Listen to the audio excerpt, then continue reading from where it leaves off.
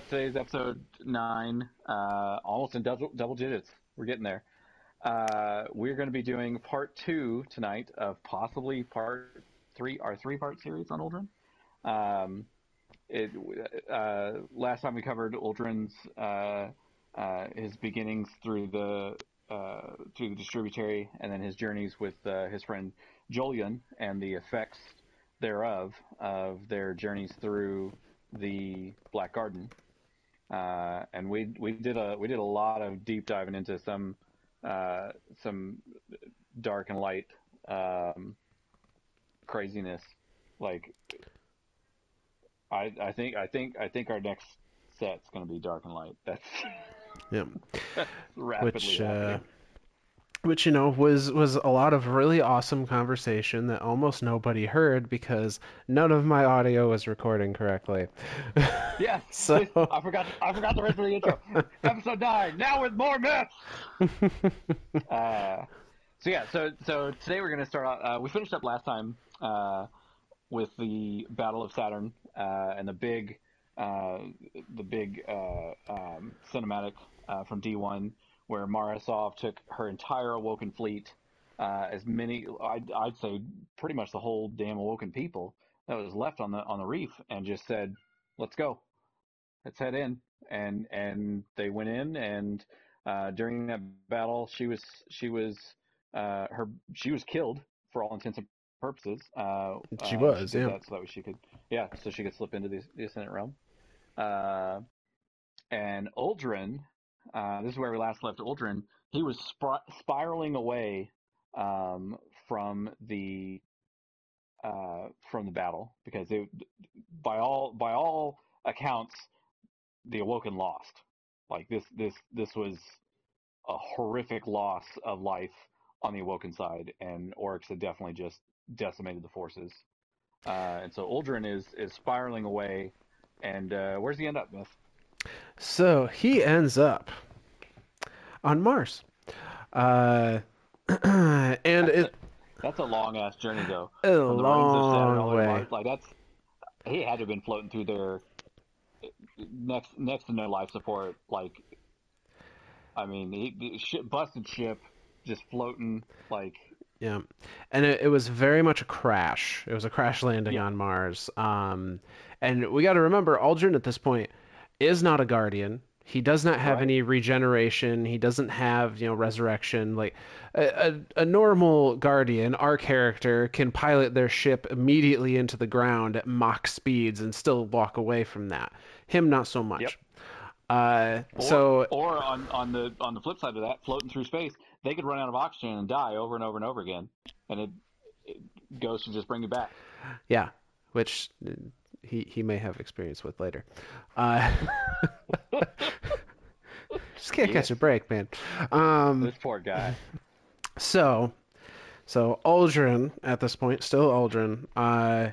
He survived the attack from Oryx. He's one of the few in the fleet that survived the attack from Oryx.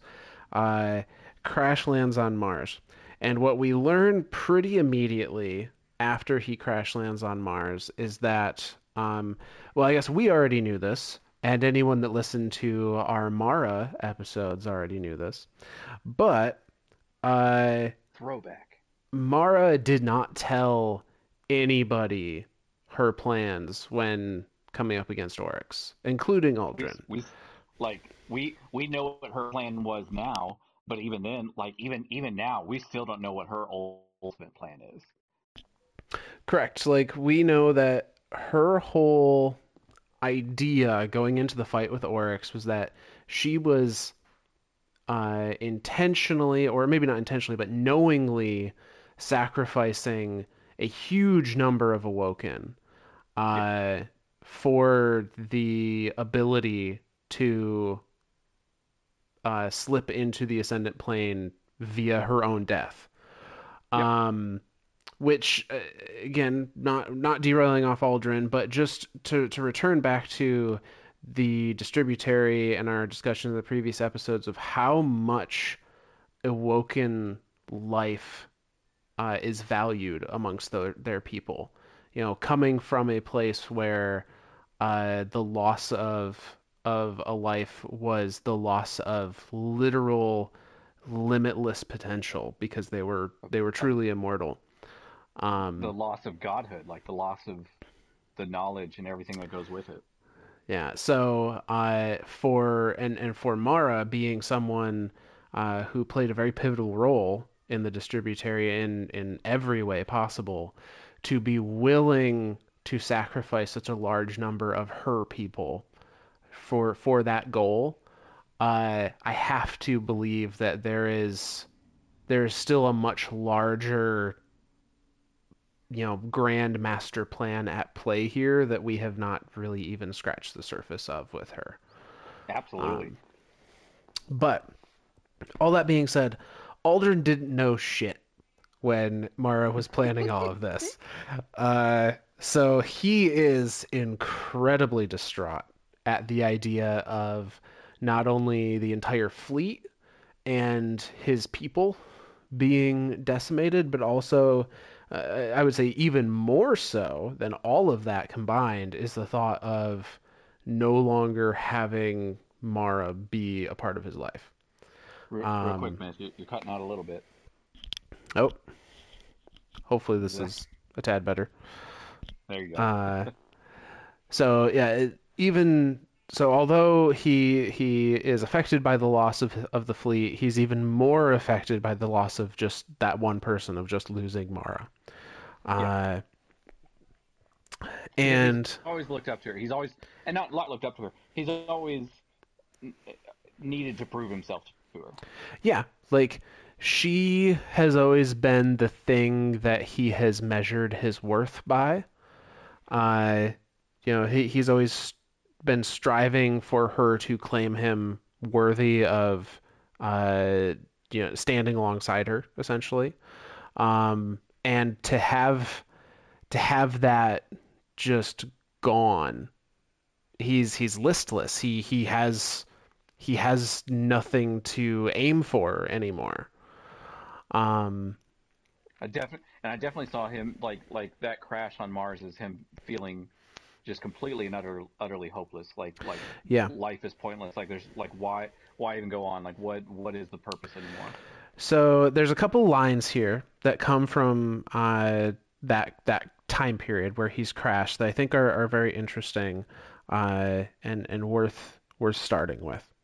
Um, so uh, as he's kind of digesting everything that's happened, he's thinking this to himself for the most part. Says he sees the moment the dreadnought took everything from him, and the moment his sister finally, absolutely, utterly ran out of secret plans, which tells me that just confirms he had no idea that this was all a secret plan. Um, uh, but that he's like, to him, it's an undeniable, at this point, it's an undeniable, like, this thing happened. I have lost something. Yeah. Um, he hates the future because he fears it. He fears its emptiness, and he cannot imagine lonely eternity without her. As he staggers down the edge of a Martian chasm, he can feel the drop calling to him, begging him to join her to end it all. So you know, he is to the point of suicidal, Yeah. in his grief. He never does. I say he never does make an attempt on his life, but the thought is there, which Oh, sure, in absolutely. and of itself is very powerful grief. And especially for the awoken, like for an awoken, and not just an awoken, the prince of the awoken. Like Yeah. he has been Mars' right hand man this whole time, and for him to come down to this not realization, but this path of loneliness and this this like what's the point? Why even be an awoken? Why even be alive? Like Hmm. what is the purpose? Because he has literally lived through everything that Mara has lived through up to this point. Uh, Everything. like they have of course had, like, he's gone on missions where she's not there and those kinds of things, but they have always been a presence in each other's lives all through, when they were still humans, Yep. on the Exodus Green through being reborn in the distributary, their time in the distributary coming out. Like Uldren is also 12.1 billion years old. Like uh there's a lot there's a lot of experience there, and he's still having feelings that it's all not worth anything Yeah. if Mara's not there as well. Um, and this is also some time passes all in the same lore card here. It's talking about how he's been like rebuilding the ship, and he's got like a little drone that's helping Yep. him and whatnot. And Um, it's his crow drones. It's all these hmm little scout Yep. drones that he's sent out to all the different planets to be his eyes and ears that he's using to basically salvage parts from to try and get this busted ship working again. Yep. Uh, Just to do something, just to find some sort of purpose. just to keep busy, I think more than anything. Oh, absolutely. Uh, so he's going through uh, he's gone through this moment of kind of realization that she's gone, and then uh, he kind of does the like stages of grief backwards in some Yeah. ways, Oh yeah. because it's like he starts with, I don't want to say acceptance, but he's not in denial. Like he's mourning, but he's not saying like, oh, it didn't, it's not possible, she didn't die. No, he's like, no, she ran out of plans. Like that Yep. was it. Um, but slowly over time, it goes from this this realization to depression, where he's having these suicidal thoughts, and then it moves backwards into denial, uh, which Like there's no way she can be dead. There's no yeah, way. he's There's no like, way the queen of the awoken people, my sister, the one who literally turned us into essentially gods, is dead. There's no way. so, and there's a line here where it's been an unknown amount of time, but the ship is nearing being fixed at this point. And it says he's been hearing her. Thirst hallucinations, surely. But there is that hum, that whisper. There's something in his eye. He blinks and blinks, trying to rub it away. So he is, uh, at this point, starting to hear. It seems like very, Oh, very. you're cutting out again. I don't know what's causing it. I haven't moved. So so he's rubbing his eye and there's something. It says there's something in it. Yeah, so there's something in his eye, and he's been says he's been hearing her thirst hallucinations, surely, but there is that hum, that whisper. So he's literally hearing kind of that voice on the wind sensation of hearing Mara, of hearing his sister. And he's pretty, I mean, at this point at least, he's kind of passing it off as like, I'm losing it, essentially. Yeah. Uh, but it's interesting to note that he's having the issue with his eye, which will be a repeating factor, as well as hearing these whispers pretty much immediately or shortly after the attack on Oryx. Um, because that's much sooner in the overarching story than when it becomes relevant for us as Guardians. And Uh, that's like I was kind of curious about that as well. Like I didn't I I know we're gonna dive pretty deep into this eye thing and this whispers and obviously there's already 1,000 things we can infer imply from from even the word whisper. Uh, mm-hmm. like there's so much there that isn't even spoken, but like we as the reader are like, oh my god, Yeah, like this has got to be keyword. some sort of something is going on here. Like this is real. Like this something as bad is coming or happening. Yeah. And I say, as anyone that has played Forsaken knows, Riven is the one that controls Uldren with the intention of him freeing her in some way. Uh, if it's implied that this him rubbing his eye, his like having something stuck in his eye, and it being sore, it's implied that that is like how Riven got in, or is a manifestation of Riven somehow. Um, And I was always curious um, if we know a lot about Riven. Like we know a lot about Ahamkars and Wish Dragons, and that they like even like their dead bones can still have some hmm sort of effect on desire and want.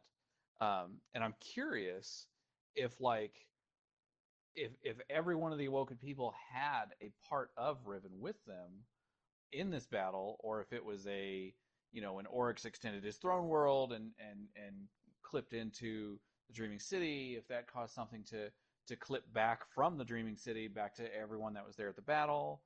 Um, like if to me, if it was a more widespread thing, it would hmm be um, or if everyone had part of it, it would be more widespread, right? Like we'd be Yeah. hearing stories all over the place of this awoken is started losing his mind and tearing his eyeballs out or something. This other awoken has ripped himself from limb to limb or something. But the only one we ever hear about is Uldren, and that's to me. I'm curious if there's like a true.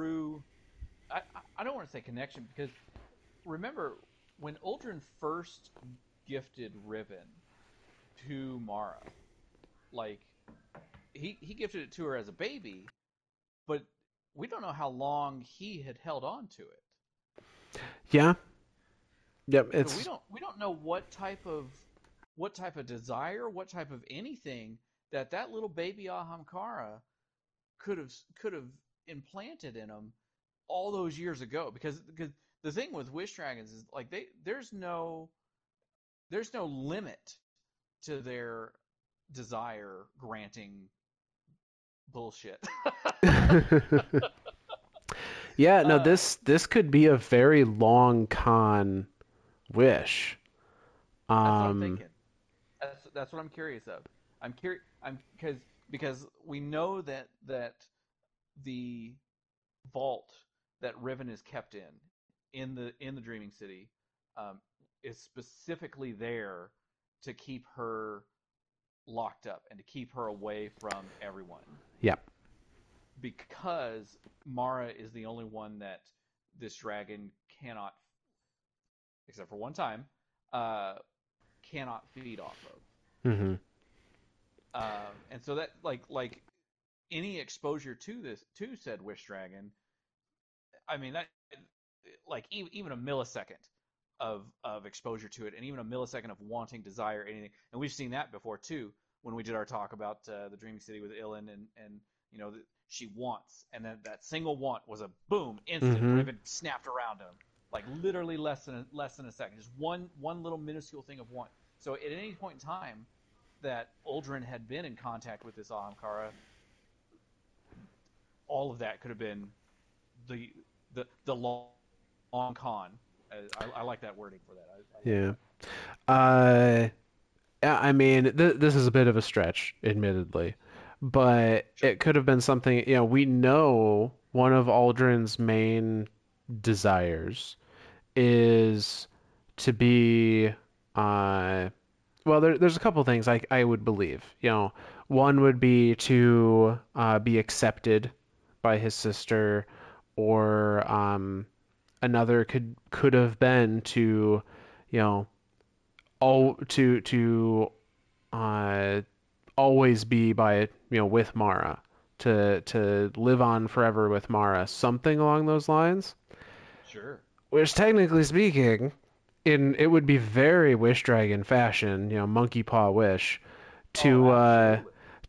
have that one desire lead to his corruption, untimely death, and then rebirth as a now immortal guardian that can spend forever with Mara. He just has no fucking clue who she is. Yeah, Uh, that is some jacked up shit. That it's, is, it's a stretch, dude. but That is some deep, jacked up shit. But that is absolutely what an Ahamkara would do. so needless to say, we don't know how Riven first got to Uldren, but she had plenty of opportunity prior to the battle to do so. Yeah. Um, We're gonna. I'm gonna call it an infection. I'm gonna call it infecting Uldren. I think that's a Uh, good way to look at it. Yeah. I know nobody can see me doing my bunny ears, but that's what I'm doing. My little Air quotation mark quotes. Yeah. bunnies. Infected. Infected. Um, and that this also makes me wonder: can Ahamkara read? I wonder if Ahamkara can read the minds of people that they are trying to feed on. Because, and I say this because like the Riven knew that she could not feed on Mara, because Mara's confidence in obtaining the future she desired was absolute. Yep. Does that just Anything, mean, anything she willed into reality, basically, like she knew that it yeah, was going to come to pass. yeah. Now, does that mean that Riven would like attempt to feed and it just wouldn't work? Or does that mean Riven knew the future that Mara had planned? Like how much can, because if she knew that Mara's intention was to, go down against Oryx to enter the Ascendant Realm, uh, could she have used that knowledge? How far in advance would she have known that? Could she have used that knowledge, to her own ends? Um, Dude, we don't even know. So the big thing that I and now that we've just completely derailed from Ultron, oh we've hit yeah, yeah, off yeah. cars. Uh, Like the one thing always. that like always, choo choo track two. Um, the thing that I've always noticed with Autumn cars is you do have to be in a fairly close proximity to them for that desire thing to happen. That's So true. Thus that's where far. I don't I right everything we've seen so far, but we don't like what you're saying. We don't know how much time they can see forward if they can even see like we know the Vex's domain is time.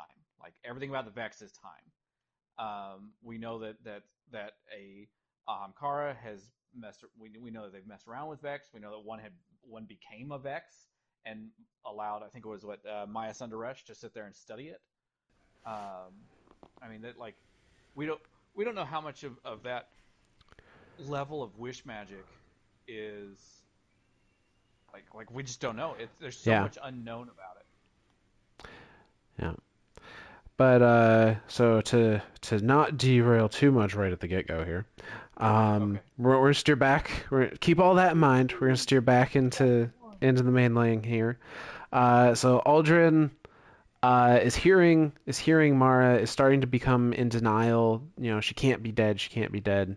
She's still out there waiting for me. And that's an important distinction. It's not just that he believes she's alive, and it's not just that he believes, he denies her death. It's that she's out there waiting for me to come save her.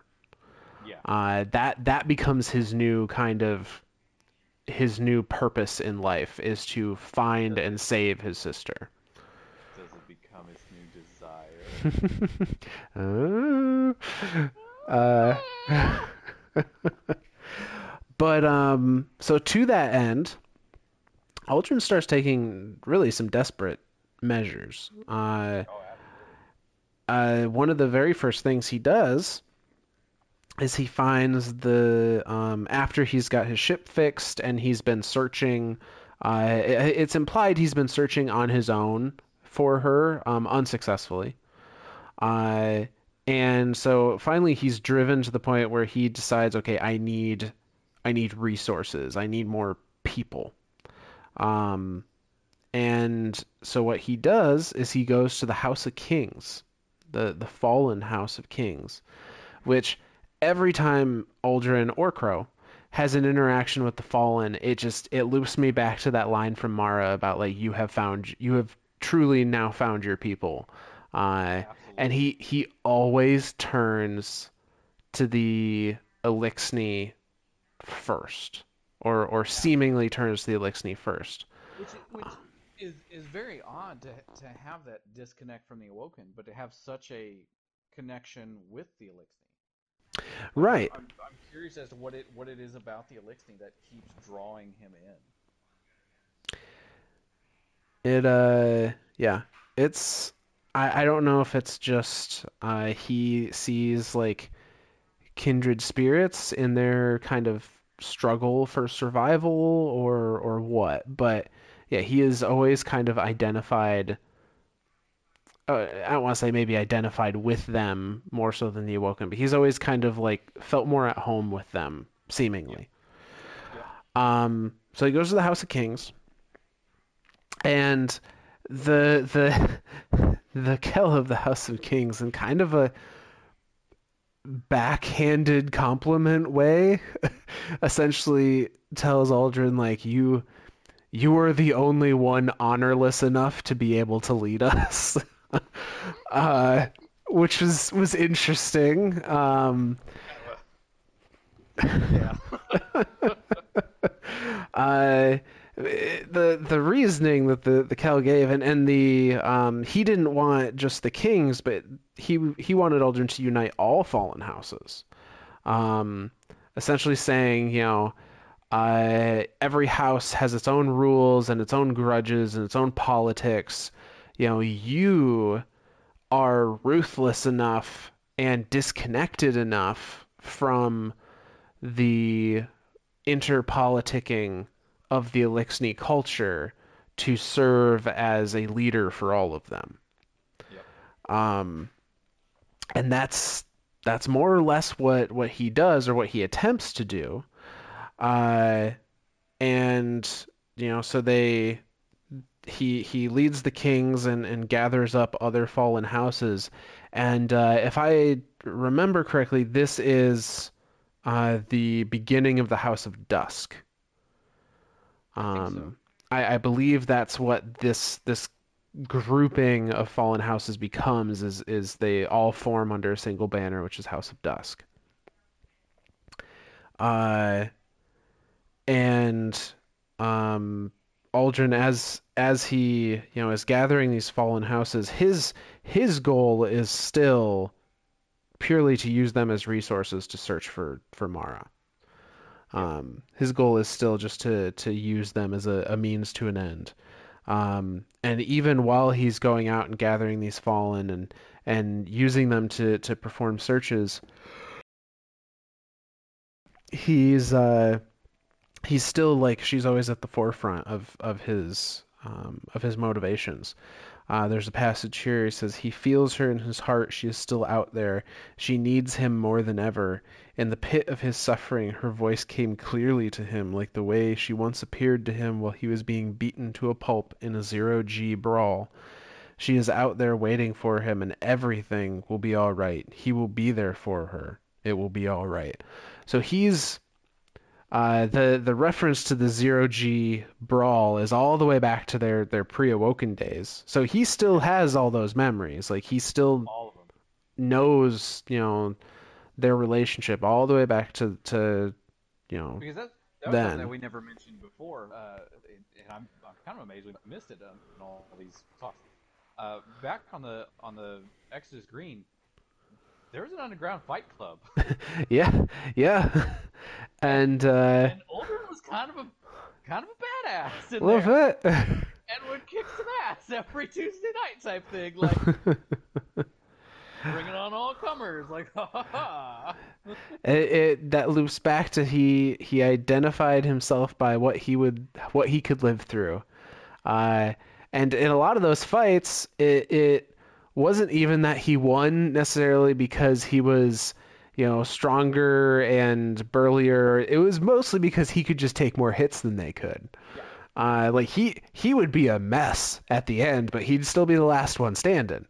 and I Uh, don't know if that's like a tolerant for pain thing, or just a nah, I'm good. Right? Like it could be either way. Yeah. Um, but so he has memory of those times still, even in this state that he's in.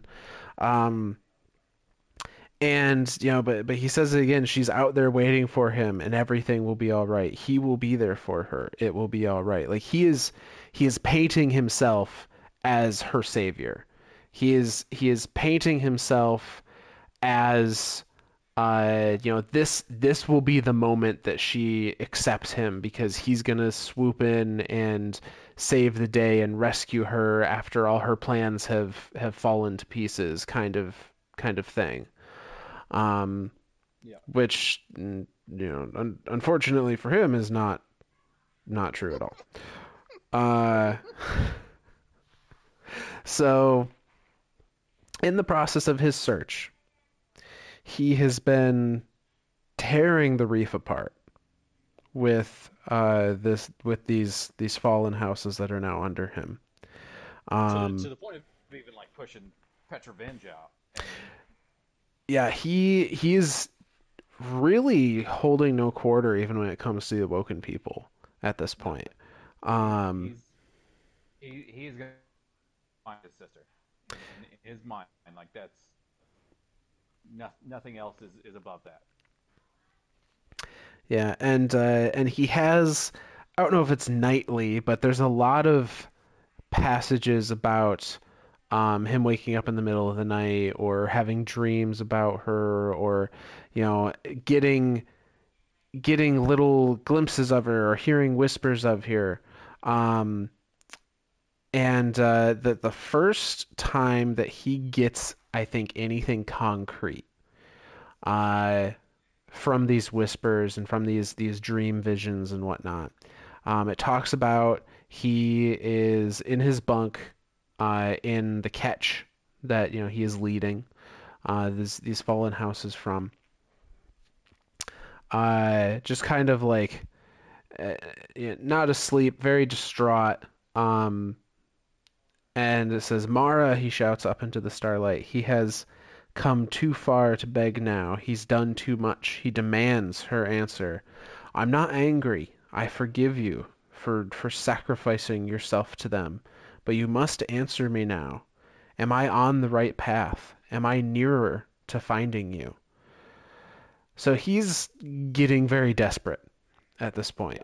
Yeah. He's like, I've been combing the reef. I've been tearing it apart. I have the Elixni at my beck and call to help me, and still I'm finding nothing. Give me a sign. Essentially, uh, is kind of where he's at. Uh, Mara, he cries, blinking against the persistent soreness in his right eye. Sister, have you forsaken me? Something answers him. Uh, and that's where that particular lore card ends, on that something answers him. So this, I think, is where we've seen him spiraling as far as his personality and as far as his desperation. Um, but I don't know if it was a conscious decision or if it was a need to build strength or build connection or what. But in kind of the height of that desperation is when Riven decides to lay that, give a tangible breadcrumb to make him think that Mara is still around, and that she's actively trying to communicate with him. Um, And more than just what he's been hearing up to this point, like it like a full on like like he gets an answer from yeah, his he question. cries out in his bunk no to Mara, just I mean just literally laying in his bunk, screams out, Mara, hear me type thing, and then in my head the thing goes, yeah, I heard Yeah, you. What do you want? right here. Like right here. I haven't gone nowhere. It's right here. Hey, bro, still hear you. What's up? Uh, Yeah. just No, that's not happening. That's not. I just went down the corner to get cigarettes. Like, come on. Yeah. But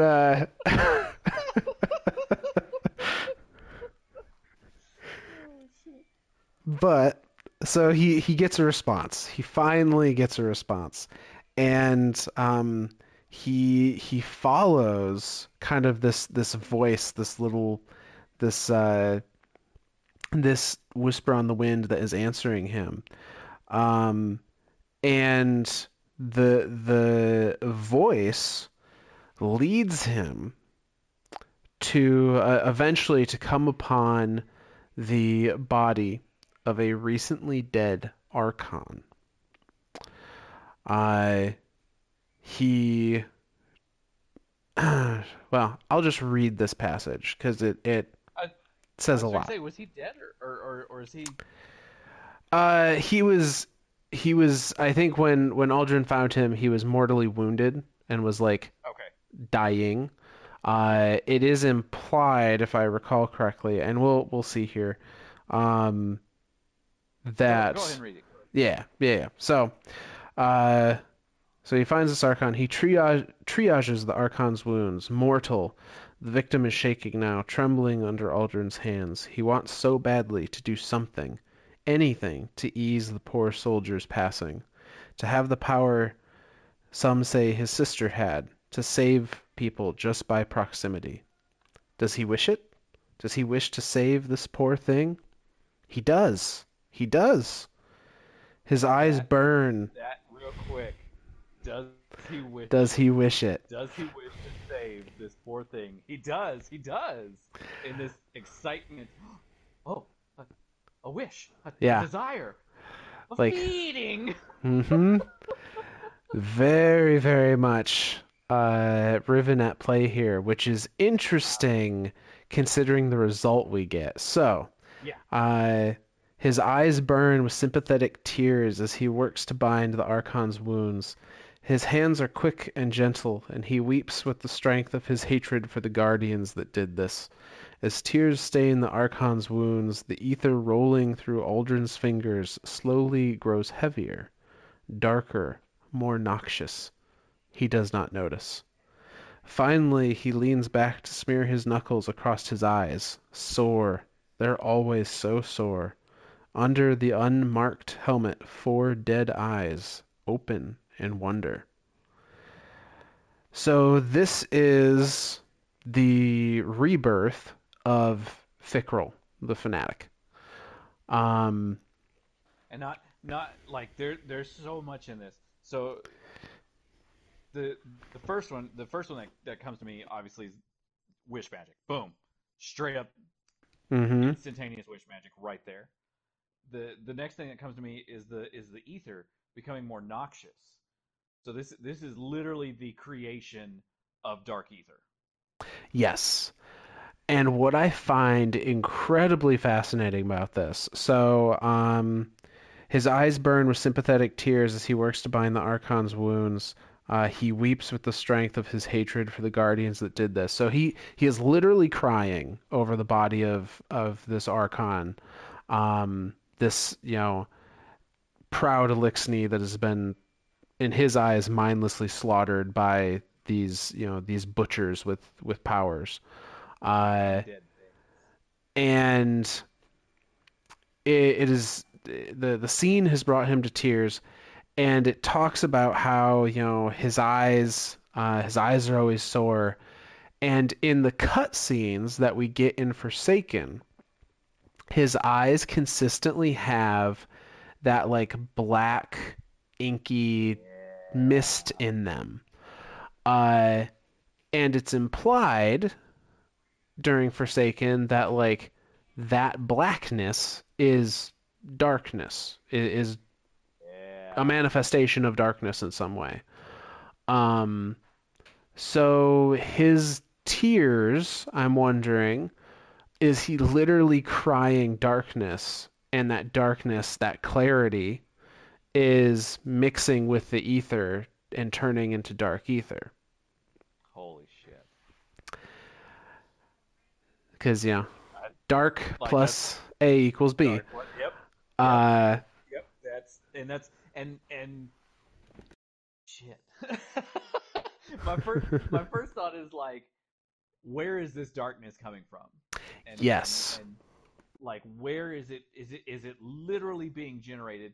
But then we know that awoken people are of light and dark. They were born out of the light and darkness. Yes. They And have so they inherently both have inside of them. both inside them. Now, we also look at guardians who wield the light, but darkness, we can also wield darkness. And we don't need any type of tool or anything to do that, because the scene where our guardians with Aramis, and she's freezing us, and we pull out our shard, and she snatches it from us and shatters it, and then we hear the voice of Elsie, like, in our mind, look within, and then you channel it and you shatter everything, and now you're wielding stasis without any help from anything. So I'm curious if the awoken are the only people born, not born, of light and dark, or if light and dark just literally reside in everything, and we just have to figure out how to access it.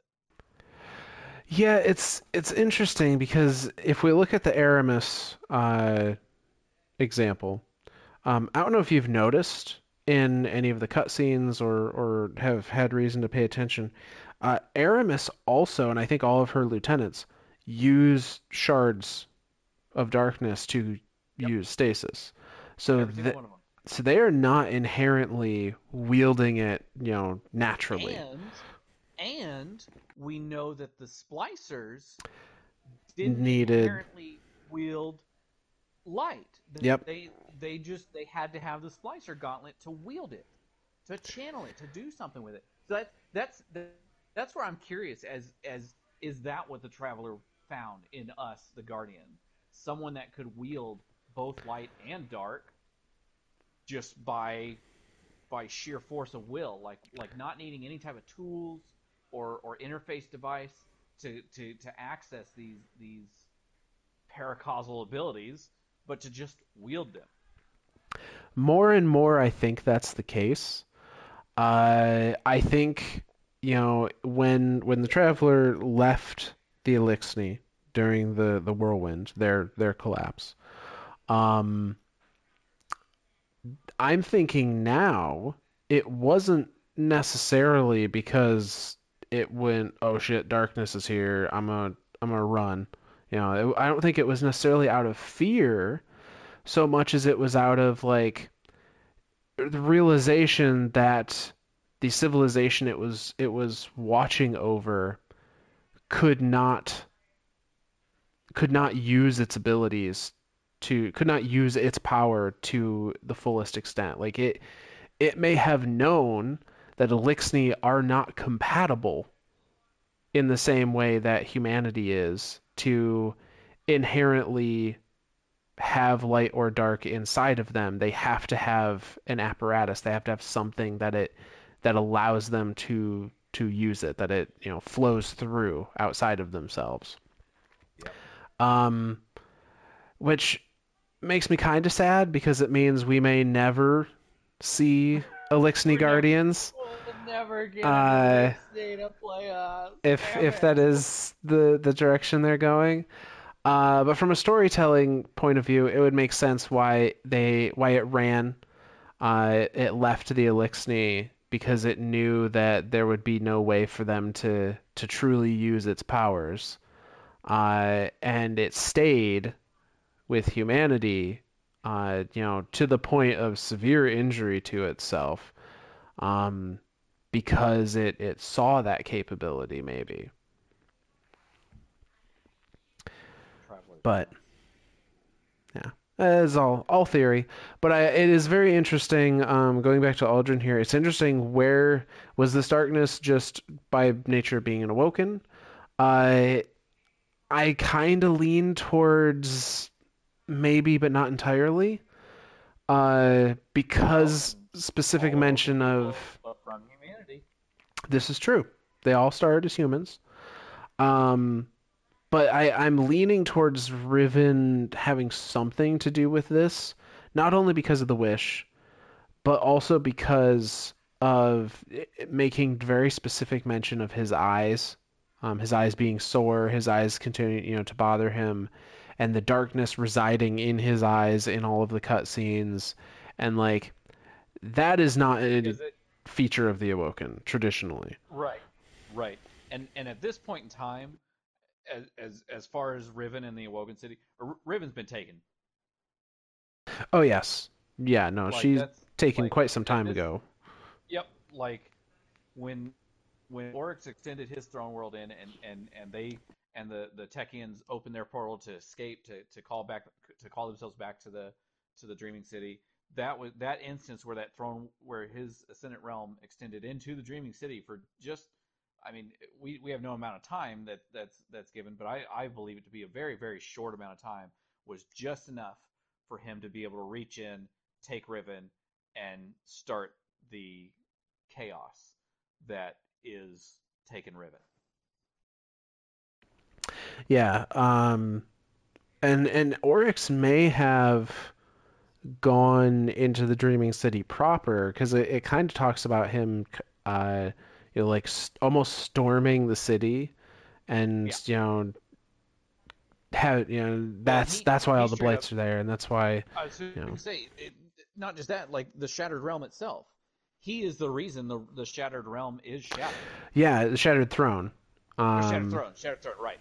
I need to start making that distinction because these are two different places these now. are two different places, yeah. Uh, but yeah, no, like Yeah. he's the one that went in and wrecked everything in the Shattered Throne He in Mara's decimated throne world. Mara's throne world. Uh, Absolutely decimated. and then Savathun saw the opportunity to use that space to her advantage after the Yep. fact, which is how she ended up there. Yep.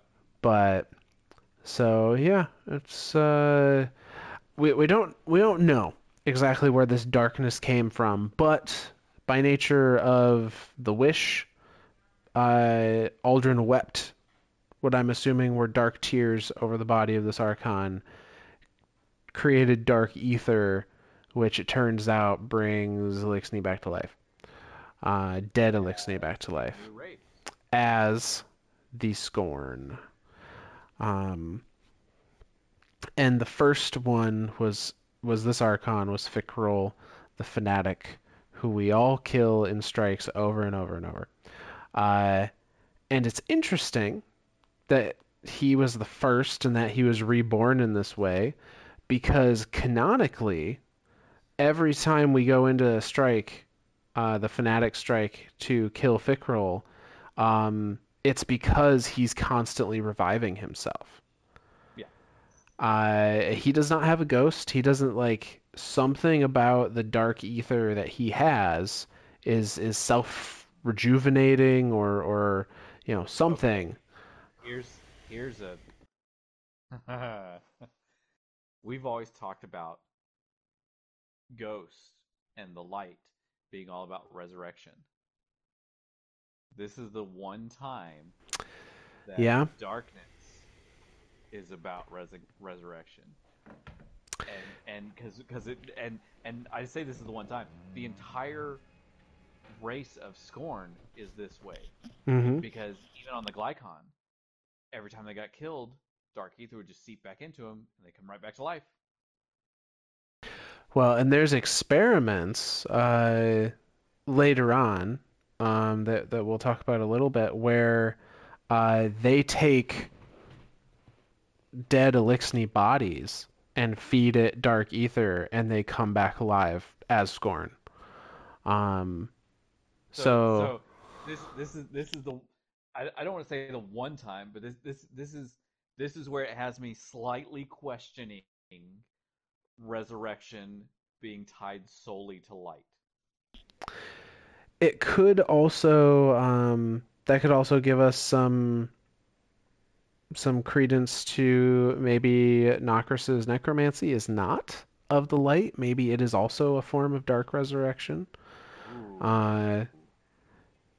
because in some ways the hive that he brought back were Always forget similar. about Nokris and and his necromancy. Like we still don't know anything about the necromancy. We don't We know how many. really don't. We don't know how it We have works. We don't know anything. no true anything about it. Like we don't even have a. Is it light? Is it dark? Is it hive? Is it magic? Is it corruption? What is it? Like we don't even know. All we know is it's a heresy, and the entire memory of Nokris was wiped from the Hive people. Yep. But yeah, It's yeah, so I think I don't know. Maybe there's a little more to Dark Resurrection than we know. However, I will say a constant theme of the quote unquote Dark Resurrections thus far seems to be, well, I say of Dark Resurrection, of Light as well, seems to be a loss of self. Um, because, when Scorn are brought back to life, they're more or less mindless things, with the exception of Fickrell and the Barons. Um, but everything else are just kind of animalistic in a lot of ways. yeah, Same thing with the resurrected hive that Nokris brings back with necromancy during I forget the name of the strike, but where he's the strike boss on Mars. correct. It's always they're like, they're kind of feral in some ways. Yes, Um, because they like even in that strike, they are more aggressive hmm than any other hive. Like I mean, hive are normally pretty aggressive creatures, especially in the way of thrall and curse thrall. Um, but like even in that one, like the knights, the acolytes, they are very like they don't stick to their normal tactics of like duck behind cover and shoot a few rounds or something like that. They are constantly shooting at you that entire strike. They have no it. I don't want to say it's no fear of death, but that's almost what it seems like. It's just no fear of death. yeah. Um, so in Dark Resurrections, if we're assuming that's what's happening, there's this loss of self. There's kind of the same in Light. We have loss of memory, which isn't as drastic as like turning in, living off pure instinct, but it's Right. still a pretty significant portion of a person that's just gone. Yeah. Man, the resurrection might be bad just all the way around. Like And maybe so. light, light, dark doesn't matter. Resurrection bad. Sword logic might actually be. Maybe they're all the baddies. Like, Maybe everyone. Maybe we're the baddest. We don't know anymore. uh, so, yeah. So this is what brings Fickle the Fanatic to life. Uh, Uldren has another desire after this revival. He desires to um, keep the Awoken safe. And in his twisted way of thinking about that, he decides, well, secrets are always safe. Um, and I almost read this passage as like he's kind of gone a little manic in Oh, some ways. absolutely. Uh, I think by this point in time, I don't want to say he's completely lost his mind, but he's completely lost his mind. Like yeah, he's almost to the point of and we talked about that earlier too about how he's it's reverse um uh what do we call it, reverse griefing. hmm Like now he's moving into the manic stage of like just complete and utter chaos. yeah. So remember, up until this point, this is a man that has been patrolling the reef with a bunch of space pirates, essentially, fallen, um, tear, tearing it apart, searching for his dead sister, not caring who gets in his way, awoken or otherwise. And now after he's been doing that for some time, he like has this epiphany. He leaps to his feet. Yes, he wants something again. Wants more than to lie here numbly. He wants to show his face to his awoken people. He wants the fanfare played at his welcome. He wants to make a speech accepting the kingship. He wants to terrify and stir his people with the ferocity of his need to save Mara. The awoken have survived so much. He will tell them that they do not need to survive anymore, that the end is coming, the end of the long plan. So he starts. This And whole that passage and that starts in one I was gonna direction say and ends in another. and that whole thing started off of a single line of "Come home.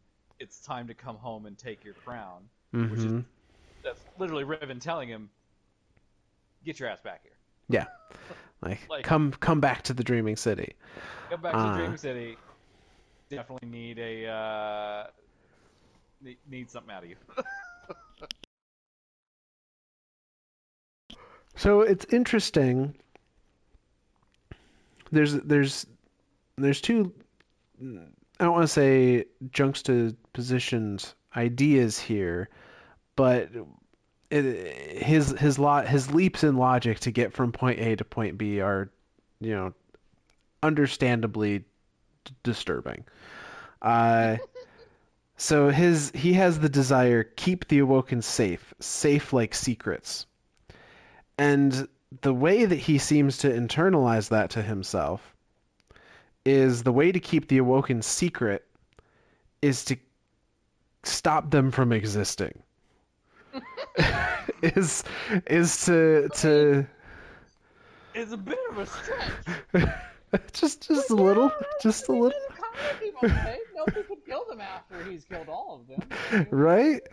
Um, but he describes this like, you know, this in my head I see it as like this big parade, and you know, this big like the prince has come home and is being crowned the new king, and makes this huge speech about I will save, you know, our queen, I will find Mara, and he says the awoken have survived so much, he will tell them that they do not need to survive anymore, that the end is coming, the end of the long plan. Uh, he has seemed to latch onto this idea that Mara's master plan involves the end of the awoken race. to, to kill everyone. Um, Maybe not necessarily to kill, just to end all of them. I guess maybe in his twisted logic, he identifies that Mara, like relied on and, uh, you know, wielded secrets essentially. Like she wielded mystery in her ruling, and in his twisted head, he has decided that the ultimate secret, the ultimate, you know, mystery would be the mystery of the awoken people after they no longer exist. Uh, That's that is brilliant.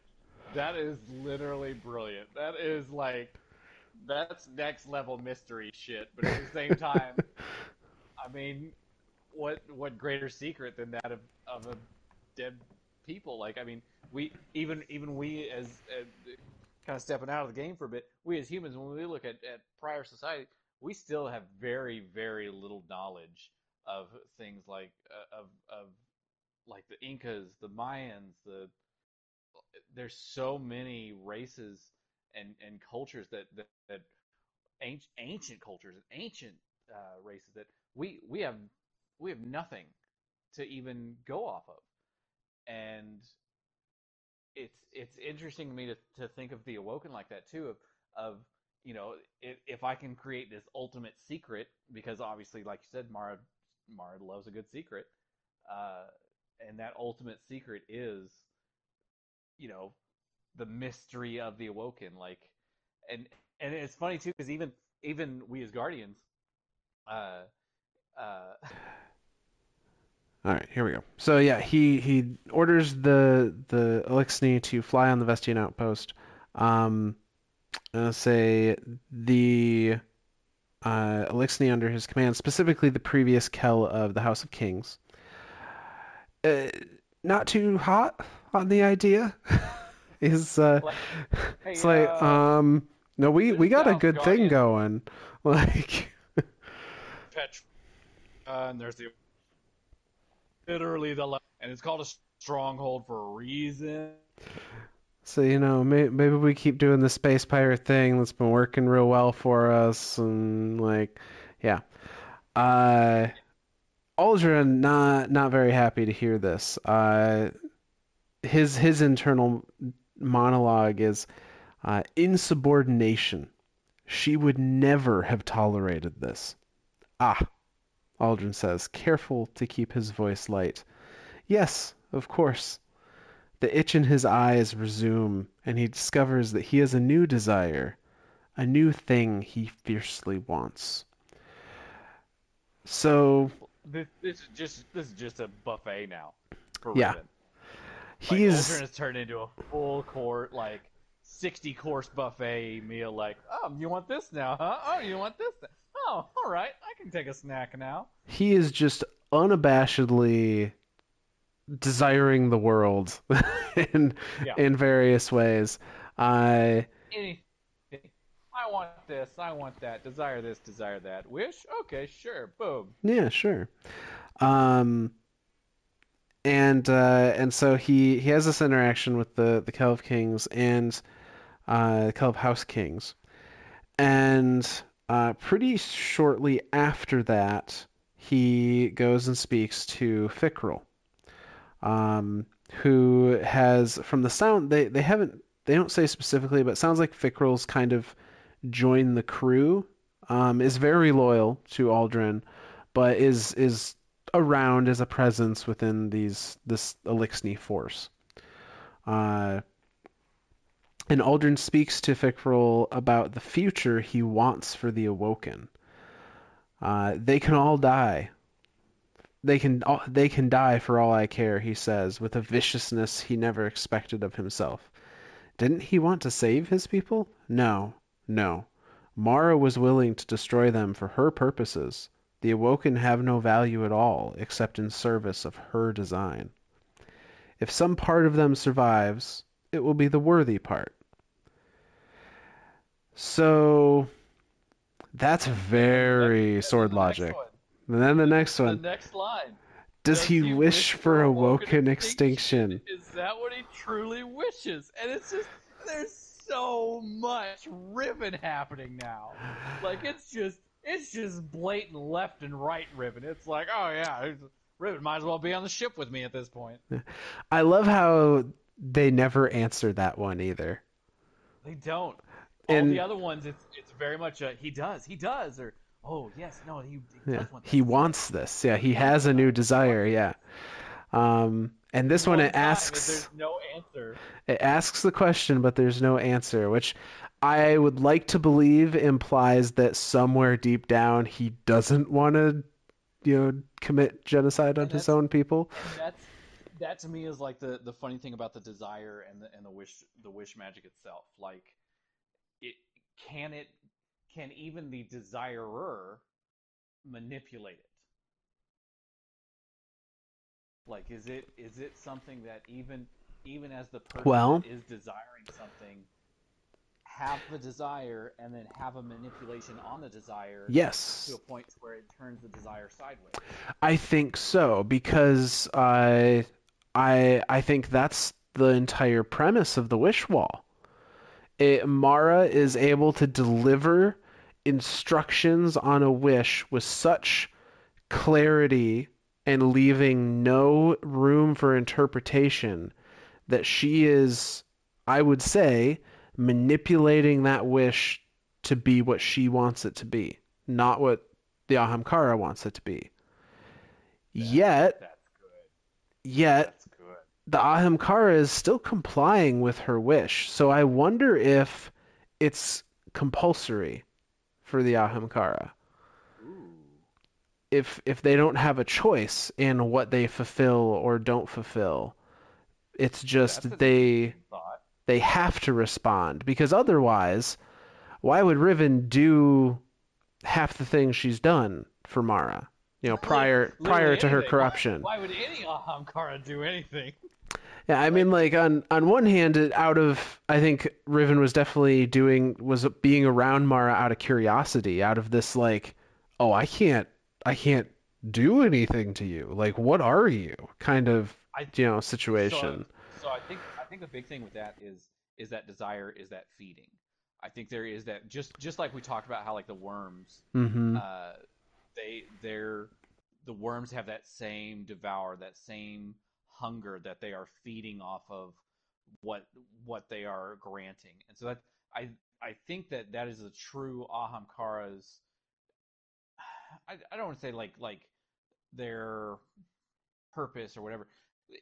It's like that's their true motivation behind granting these desires, or wishes, as we so affectionately call them. It is an actual feed. Is an actual, whatever it is that they are granting is physically nourishing them. At least that's what I think. No, I think you're on track there. I think they need it to survive, at least in a corporeal form. Yeah. And maybe even beyond that, maybe they need it to continue to exist, even like within their bones.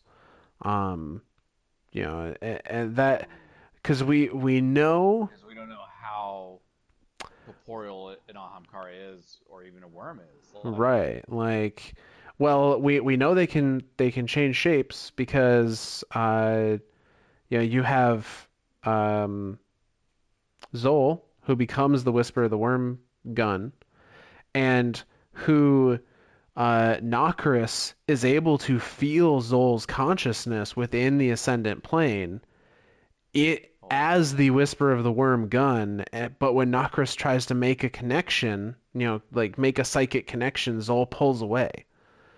Yeah. So like there is some semblance of that entity still there in a completely different inanimate, you know, form. And holy cow. And every time, every single episode, I get my mind blown. And I'm left speechless. I'm curious if that is literally needed by the Ahamkara or the worm to actually exist in our plane of existence. That would be very possible. Yes, So it, yes, yeah. So. so, All right. right? Like, Uh, we know that the worms are described as beings of the deep. If we assume the deep is a place, is darkness the place, the realm of existence, then perhaps those worms require feeding to exist outside of the deep, outside of sure. their realm. At the same time, it's a little more of a stretch, but we have Mithrax, his quote unquote new dialogue that showed up at the end of Season of the Splicer, after the last mission, Yeah.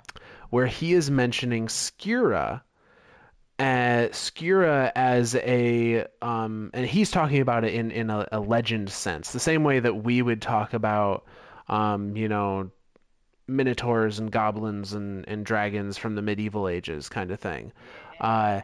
but he's referring to Skira as a thing of I believe he refers to it as a flying beast. Very reminiscent of a dragon, if I recall correctly. But he says that Skira used to be things of nightmares that used to um, take their nightmares, their fears, and turn them real. But but that when the traveler came, the Elixni just stopped believing in the Skira, and by proxy, the Skira disappeared. Holy shit. So Holy shit.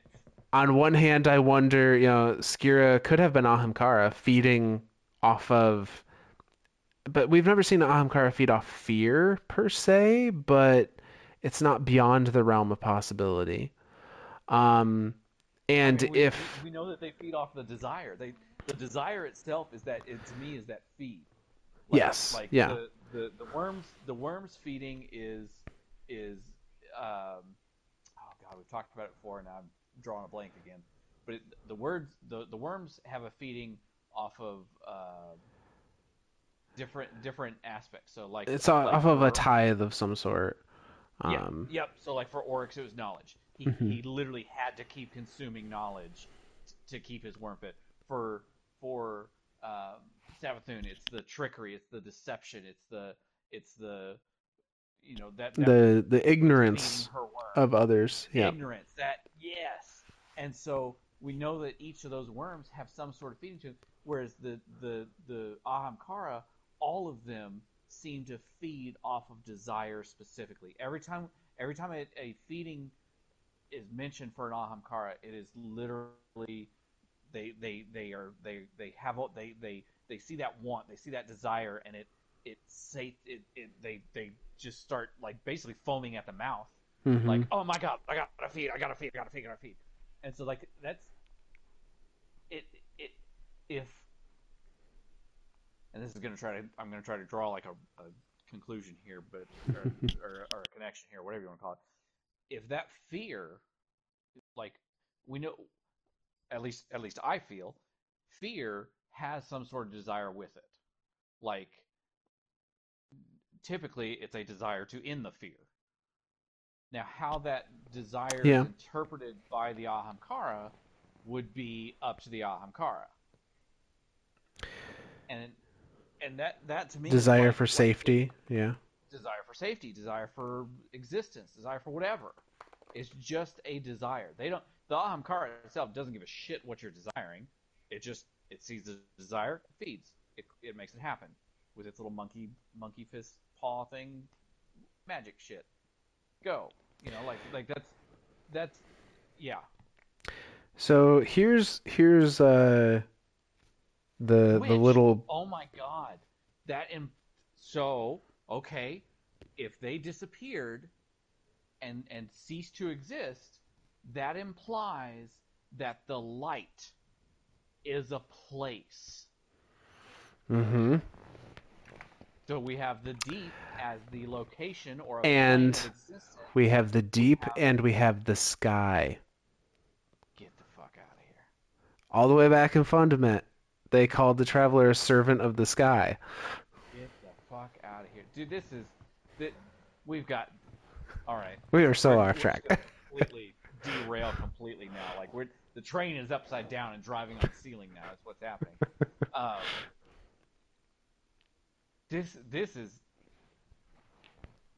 this has a lot of implications if this is a thing. Now that's one thing that we do need to kind of state out here at the beginning. This is a theory. All This is theory. All theory. this Yes. is a tinfoil hat theory. But if in 3 months they come out and go, or a light fall happens and it's literally the fall of the realm of light, and we go to a realm of light, I'm calling it right now. We figured it out tonight. This is another prediction we're doing here on Myths and Stories. But holy crap, does that have some implications if that's a thing?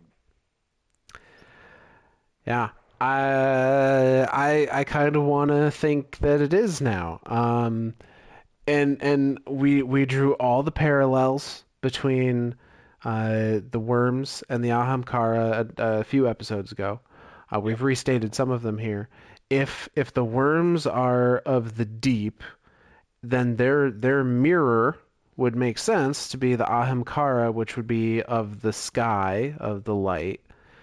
Uh, and if we're under the assumption that if the worms cannot feed that, or the worm gods at least cannot feed that, they, would return to some non-corporeal form. Uh, Ahamkara, in a very similar sense, if they could not feed, or when their corporeal form is killed, they also return to some kind of non-corporeal form, um, which we know. We have examples of both with the Whisper of the Worm gun, as well as the Touch of Malice being Oryx doing the same exact thing. Oh my Uh, God, and all the dude, Ahamkara bones. we've got to have this. We've got to be onto something. I think so. We've got to be onto something. I think we're onto something. I definitely think we're onto something here. Like this is some crazy shit we're coming up with, but it's not that far out, right? Like this is all the little data points that we've been pulling together, even over these last 9 episodes that we've done of just myths and stories of the series.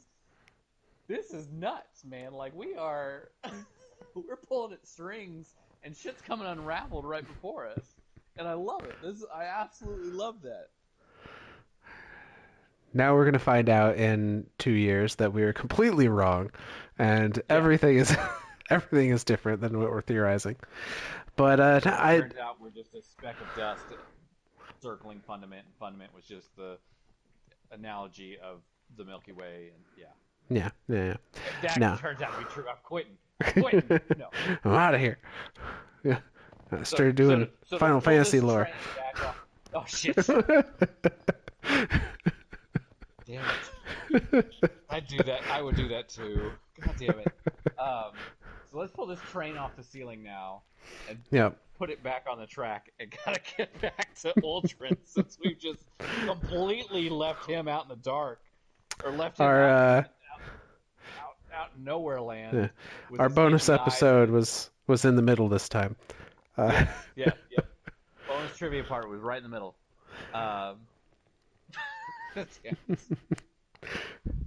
So So Uldren and his itchy eyes and this want and his desires and wishing for awoken extinction, but that not truly what he wishes, not having an answer for that.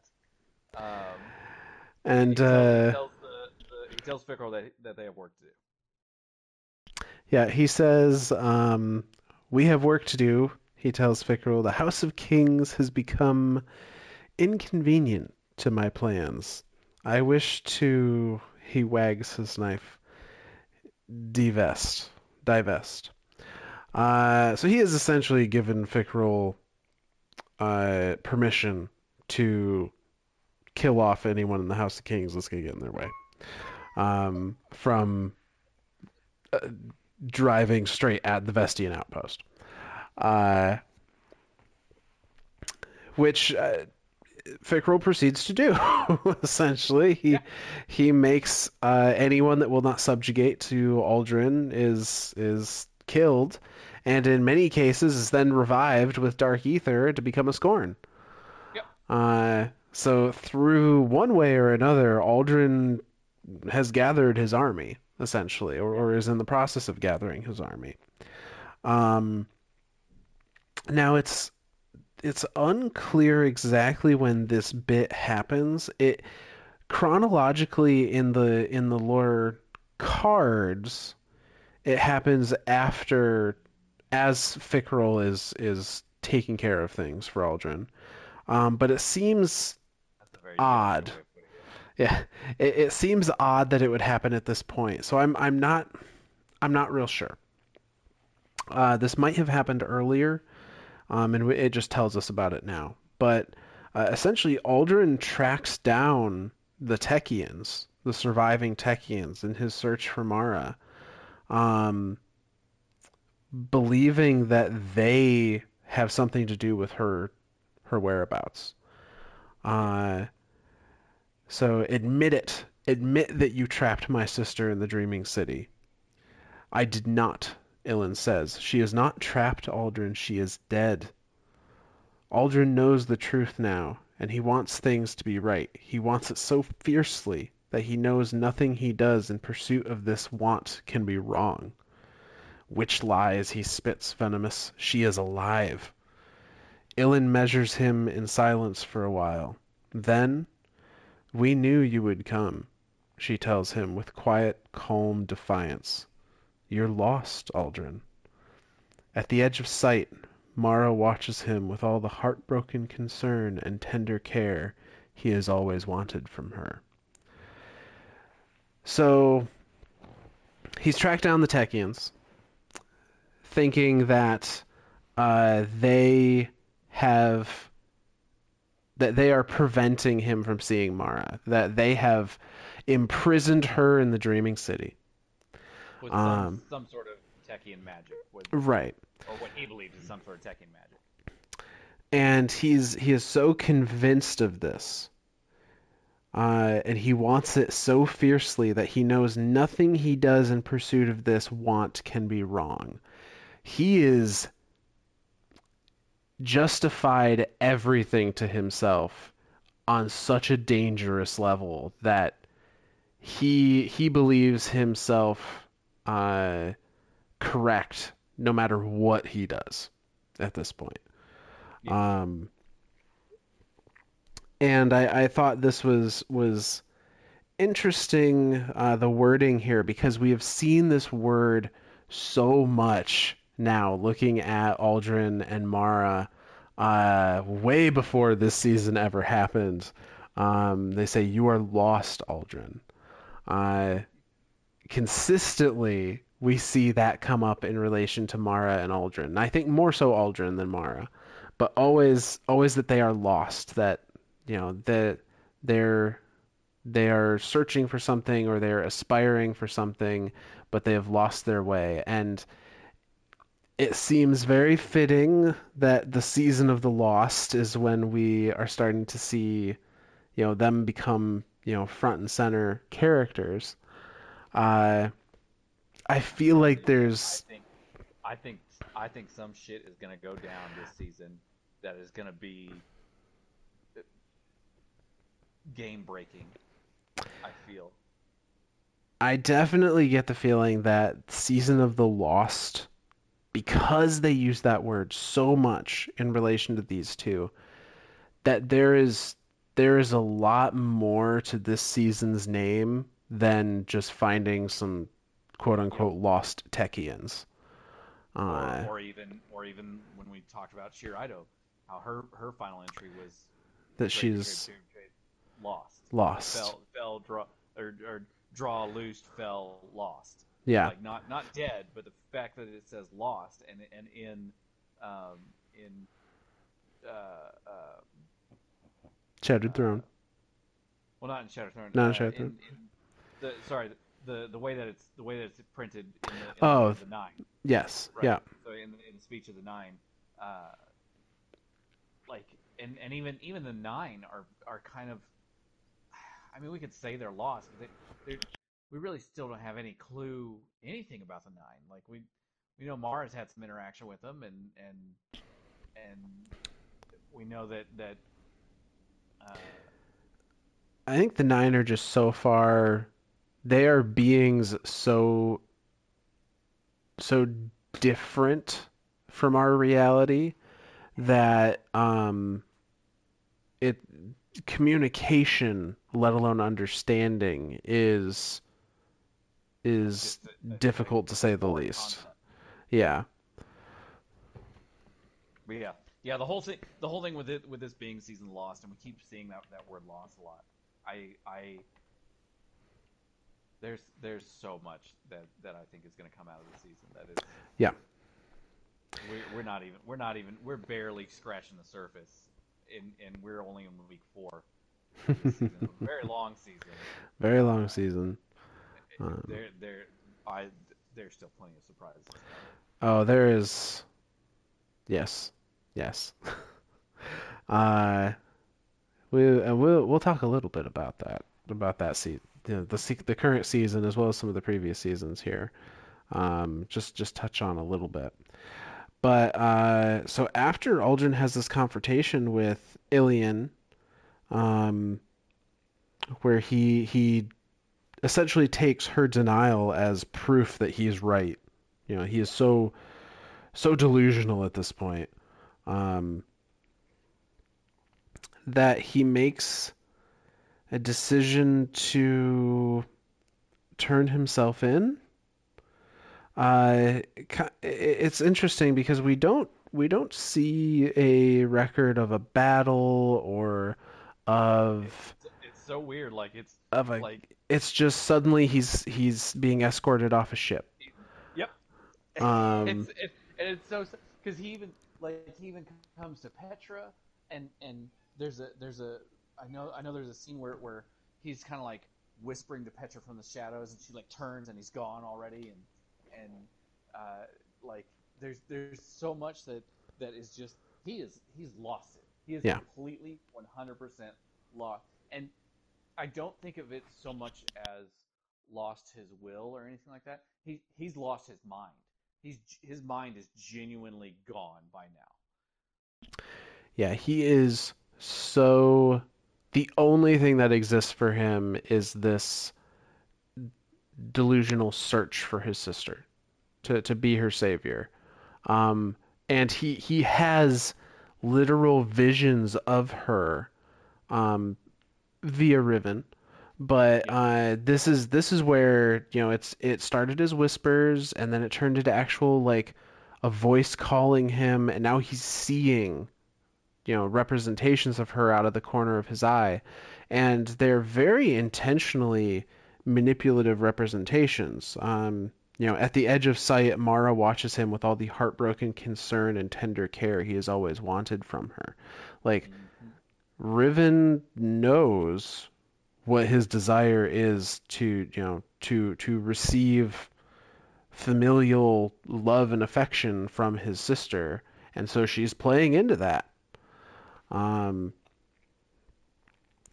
but regardless, he ends up captured in ways that are unknown. I'm thinking this was intentional, that he turned himself in intentionally. Absolutely. Well, because the very last line of that particular lore card is that evening he surrenders himself to the reef. Yes. Uh, and so this the first bit of this lore card. They take him in with a full strike team, and one of the snipers, joining Uldren and his jailers at the extraction point, looks him full in the eyes, like he's asking a question. A tall man with a long rifle, narrow, intelligent eyes, handsome. Is he? Did Uldren want something from him once? Something important? So this is Joel. That's Joel. That's He 100% Joel. Like the long rifle, everything about it. Like that's Joel seeing his essentially what his brother, what he'd considered his brother, gone. yeah. And solidified further by the fact that this being told from Aldrin's point of view, Aldrin doesn't Doesn't recognize even who this is. You doesn't have know, a clue who it is. Complete and utter just no idea. so he's so far gone he cannot recognize his brother in arms essentially. Um, and They it all. Mhm. literally tore through the entire Black Garden together. Like Yeah, they used to be, we talked about this last episode. They used to be sniper friends. They very very close friends, very very connected. And now he's just it's just a doesn't escort even in the doesn't jail. even phase him. Like just another escort. So it's also worth mentioning that at this point in time, and I think this is probably the main reason why Aldrin allowed himself to be captured, all of the barons from all the barons from Forsaken are already imprisoned in the prison of elders at the time that Aldrin is Yep. captured, with the exception of Fickrel. Um, And that was something that Cade and Petra did. They yes, went they on had hunted them a down. crusade and hunted them down and captured all of them, brought them all to the prison of elders, locked them up because the prison of elders is very much that it is a literal prison in the reef. Uh, uh, in D1 it was we got to visit it as a we kill Skolas there. We fight Taken there. I mean, there's so much that happens in the Prison of Elders back in D1, and this like the area they're even bringing them to in the Prison of Elders is like the highest security, like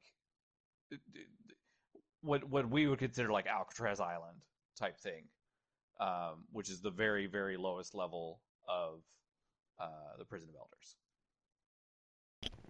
Yeah, so they've been, here for an unknown amount of time, but uh, Uldren seemingly knows that these barons Yeah. are here, and I am pretty confident that he's planning on breaking them out in some fashion, and that's why he allowed himself to be captured.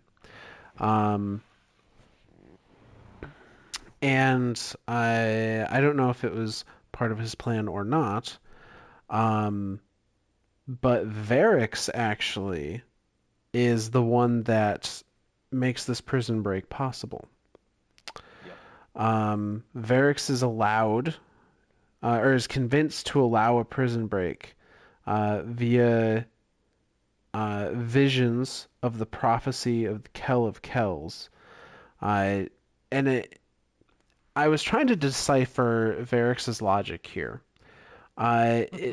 He believes it's his duty to align the Elixni people using dark ether. So at this point in time, he is of House Judgment, right? Right. He's still, the House Judgment representative on the Reef, the But same that not he was in D1. but not Kell of House of Judgment. No, I think he's just a scribe at this point. He's just a scribe. Okay. So I'm not sure what Varix's motivations were, to be honest. Um, he was shown what dark ether does. Like he saw experiments where I think it was Fickrell or somebody, one of the barons, essentially like showed him dark ether, showed what it did and how it brought life back to these dead Elixni. And I think that Varix may have seen that as a sign of like, oh, this is a power similar to the light that we can have. Sure. Um, and was misguided in that and believed that okay, with having this ability to resurrect my fallen comrades, uh, feeds into the prophecy of being the Kell of Kells, which is kind of the Mhm. the king of all Elixni. Um, And all through and we know a little bit about Kell of Kell's prophecy from D1 because mhm. all throughout the House of Wolves campaign, the whole time you're hunting down Skolas, and Skolas desires to be the Kell of Kells, and we know that's like their version of God, essentially, like the greatest.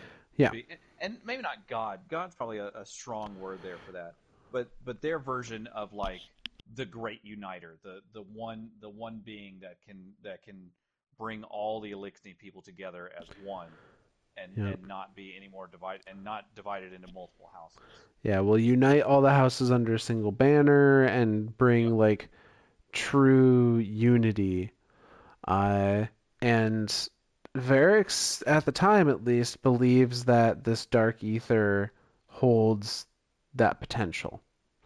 Yeah. Um, and so he instigates a prison break. He essentially unlocks all the doors and, you know, uh, just walks out of the prison. Which uh, like that like it's so to me it's like so mind-boggling. Like there truly is there it's weird to me to think that his only desire was to see this Kellikel things happen. Like he sees the Dark Ether and he's like, oh, prophecy, let's go. Like these Baron are meant to be here to bring about the Kellikels. Like this is how this is going to come about. And then to just go out and be like, I'm kind of in charge of this prison, so I'm just going to start opening doors of Yeah. The what 9 most wanted people of the reef of the Sol system. Yeah. It's a bit of a very confusing time, and then the next time we see him, he's being chased down by Aramis, and we're like, we should kill you, and he's just like, hold on, I understand, but But let me make a counteroffer. Uh, yeah, I'm. Part of me thinks that, yeah, to be a little meta about it, Forsaken was really when their narrative team was really firing on all cylinders. Like really started to spin up some of these stories. yeah, And I do wonder if they hadn't really decided where Varrix's character was going to go at the time. And that's so, hard to do at any time, and like I said, to beam it, to step out of the yeah, lore for a bit, to look at it as a video game and go, okay, what the hell do we do with this character? Like he was very instrumental during this, and he was very helpful, and now we need a reason to use him again.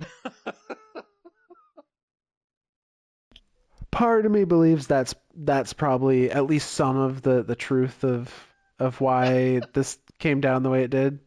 Yeah. Um, my head canon, though, to make up for that, is gonna be that uh, by nature of Riven's wish magic, it made these events unfold. Uh,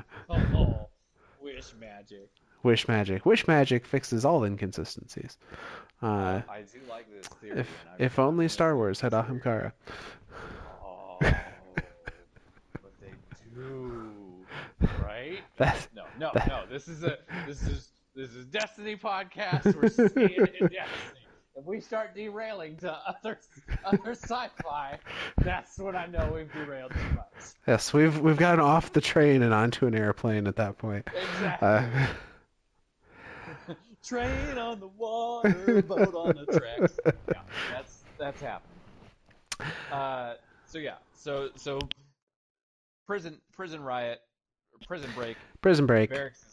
Barracks is behind all of it. Um, Opens all the doors to all the barons. They get loose. Yeah. Which is then where we come in. We as the Guardian. Yeah. And say this is what kicks off the events of Forsaken. Um, which, to go over a little bit, I'm going to assume that most people are familiar, at least with the main story beats. But in case you Spoilers. haven't, yeah, spoilers, in case you haven't Yeah. played any of it, uh, and say your Guardian goes there with Cade 6 to assist Petra with quelling this prison riot. And Cade is ambushed by all the barons at the same time, along with a number All the of barons and a ton of scorn. a ton of scorn. Um, and It's he, probably one of the, I say one of the most emotional scenes in Destiny. Like definitely one of the beginning of Destiny 2's emotional scene yes, badassery of like every time my wife sees this scene, she's in tears because you know what's happening, you know what's about to happen here, and they've got each one of the barons are there, and even the statue that I have is of Cade's last moments, where he's got Ace out in his hand and he's firing off shot. He's you know hand fanning shots off with it, and hmm underneath him is a plate with a dead scorn underneath it, and he's fighting them off, and and he starts to go golden gun at one point, and they they take him down and start beating the crap out of him, and he jumps up and blade barrages everything, and then he's like, all right, now I'm pissed. Yeah. And then it goes into the whole thing of he's going and going and fighting and fighting and fighting. He finally gets to the point where he's beat down, and he finally pulls out Sundance, his ghost, and that's when it happens. He says, "Little help here, buddy," and Sundance appears, and the rifleman shoots Sundance dead. And Cade, I don't know if that's the first time that we as a player have ever seen it. That's the first time I can remember ever seeing I it. think so. We have heard ghost. stories of like Right. Thorn and whatnot, but I think that's the first time we have ever been in the Witnessed it. vicinity of That's the something like first that. time that we've seen that happen, and he, the rifleman shoots Sundance, and Sundance shatters into 1,000 pieces, and Cade goes lightless, and that's when Cade has the realization, this is it. Like this is the end of the game. Like this is the end of the road for him essentially. Like he knows at that moment that's the all right, I'm coming home, Ace. And he looks at Ace of Spades' gun and holds it up one last time to shoot off a round. And the next thing we see, he's got a big old hole in his chest that Uldren has put there. Yeah, and so we come upon this scene uh as Aldrin is kind of fleeing the scene of the crime, Ace of Spades in his hand as he does it. Uh, and Cade Cade's final moments play out, and our guardian is left with the uh, self self-proclaimed mission of vengeance. Uh, Well, and it's so like because the next scene is you know you're back in the tower. mhm. Ikora's there, Zavala's there, and Ikora's like, I want every hunter, every titan, every warlock to storm the reef, and we are going to kill and murder everything that moves. And Zavala's like, no, and Ikora's like, what? You what now? What? And so then our guardian's like, nope, I got this. And thus begins the vengeance quest of killing every single Baron. So, I want to talk about this a little bit. This scene, as well as the theme of Forsaken, um, because I think especially now, through the lens of the events of Beyond Light and more recently, through Splicer and Lost, Yep, um, we can I don't want to say derive some different information, but different ideas. I look at the events of Forsaken a little differently.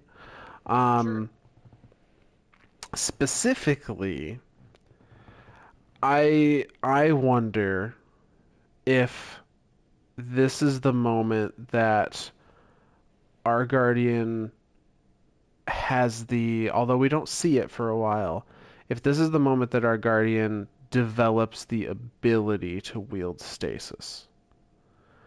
Uh, and I Ooh. say that because there is a Like that very vengeance level becomes becomes the the catalyst the to gateway have drug. the ability. Yeah. Um, because the lore around so up until this point, our guardian has been very much like lawful good, if we're gonna Yep. use those references. Yeah. Uh, has been very like, I am a servant of the light. I defeat enemies of humanity and servants of the dark. That I am good, they are evil. That is Yep. that is how things are. Yep. And with the introduction of Forsaken, and I think, as much shit as he got for it at the time, both in game as well as in the community, Zavala says the line, "We are guardians, we are not conquerors." Uh, and I feel like that statement has only grown more powerful over time, Yeah. especially given the events of Season of the Chosen and all of that. Um, love him or hate him, All the Zavala Tell stuff. Yeah. Zavala has always had this stance of, and even Amanda Holiday echoes the same sentiment when she's talking to Saladin during Season of the Chosen. Guardians guard. He is very much of the mindset that, and I think we don't know Zavala's age, but I believe he is pre-city, so He's got to uh, be pre everything though. so He's an Awoken. probably, well, this is true. Um, but like his age is Guardian. I mean, Right. Right. his How long has he been a Guardian? Right. yeah, his resurrection was pre-city because in his little cinematic, he's literally building He's the city building the walls. wall of the city. Yep. Um, so if we say Dark Age, that implies that Zavala has seen the worst that light bearers can be. Uh, I'm curious if he saw Shax as a warlord. I would not be surprised. Like We know how Saladin many? did, Yeah, absolutely. and Zavala is referenced as kind of Saladin's apprentice in a lot of ways. Yep. Um, so we have this figure of what the epitome of what our guardian aspired to be prior to Forsaken, and that is what Zavala is. Yeah. Guardians guard. We are not conquerors. We are defenders of those that cannot defend themselves. And our guardian, speaking for the first time in many years, uh, It's like D1. makes makes a very clear message that no, I will avenge this person. I will right what I see as a personal wrong. Um, and I feel like, and a lot of the lore of Forsaken kind of makes reference to this, like our guardians, although seemingly have steered a little more towards neutral, have steered a little more towards the gray area, uh, they were not in a good spot mentally. No. No. Uh, there's a reference, and I'm trying to remember the weapon it's on, and for the life of me, I can't. But there's a reference in the Forsaken lore where our ghost is kind of monologuing in the lore card, and it's about all the things that Ghost wishes they could tell us. Um, Oh yeah, and yeah. it mentions like, I wish I could tell you that, you know, that sometimes I don't recognize you anymore, that sometimes you scare me. Uh, Yeah. I wish that I could tell you that, that uh, that I love you, that our ghost like is fearful for what we're becoming. Um, and all of this, our guardian vows vengeance on Uldren for the death of Cade, uh, proceeds to just cut a path of bodies to these barons, these fallen, scorned barons, uh, to end them without prejudice, uh, in pursuit of Uldren, and to then find him, understand that they may not have understood that he was being manipulated the entire time at that moment, but they understood that there was more going on than what was originally thought. Yeah. And still, in spite of that, made the decision to end him as well. and just the more, in the moment, I feel like when Forsaken came out, a lot of the community, myself included, was very gung ho, was very like, yeah, we're gonna get the guy that took Cade. Yeah. But but looking back on it now, it's like we were kind of fucked up. Yeah. Like, uh, Absolutely. and you Like know, like genuinely in a very, very bad space. yeah. Um, and it I I just feel like because immediately after that we start getting uh we get Shadowkeep, and the darkness is given a physical form uh in the pyramid ships. Yeah. And then Beyond Light, I I don't know that our characters could have ever turned into what they have currently, uh wielding both and having control over both. um if Control's a strong word there. okay, being able to wield both. uh but I don't know that they would have ever progressed to that point if they had stayed that stoic, That very lawful lawful good. good. Yeah. Uh, so No, I think you're right. I think the only way that we as guardians could even come close to wielding the darkness is by going into that gray area, going into that maybe a little. I don't want to call it chaotic good because I don't feel like it's that far, but because like when I think of people as far as that chart, like I look at the drifter, and to me he's chaotic neutral. yeah, yeah, Like at first I thought, no, he's chaotic evil. No, no, no, no, no. He truly is chaotic neutral. He just whatever the fuck happens, happens. Like it's yeah.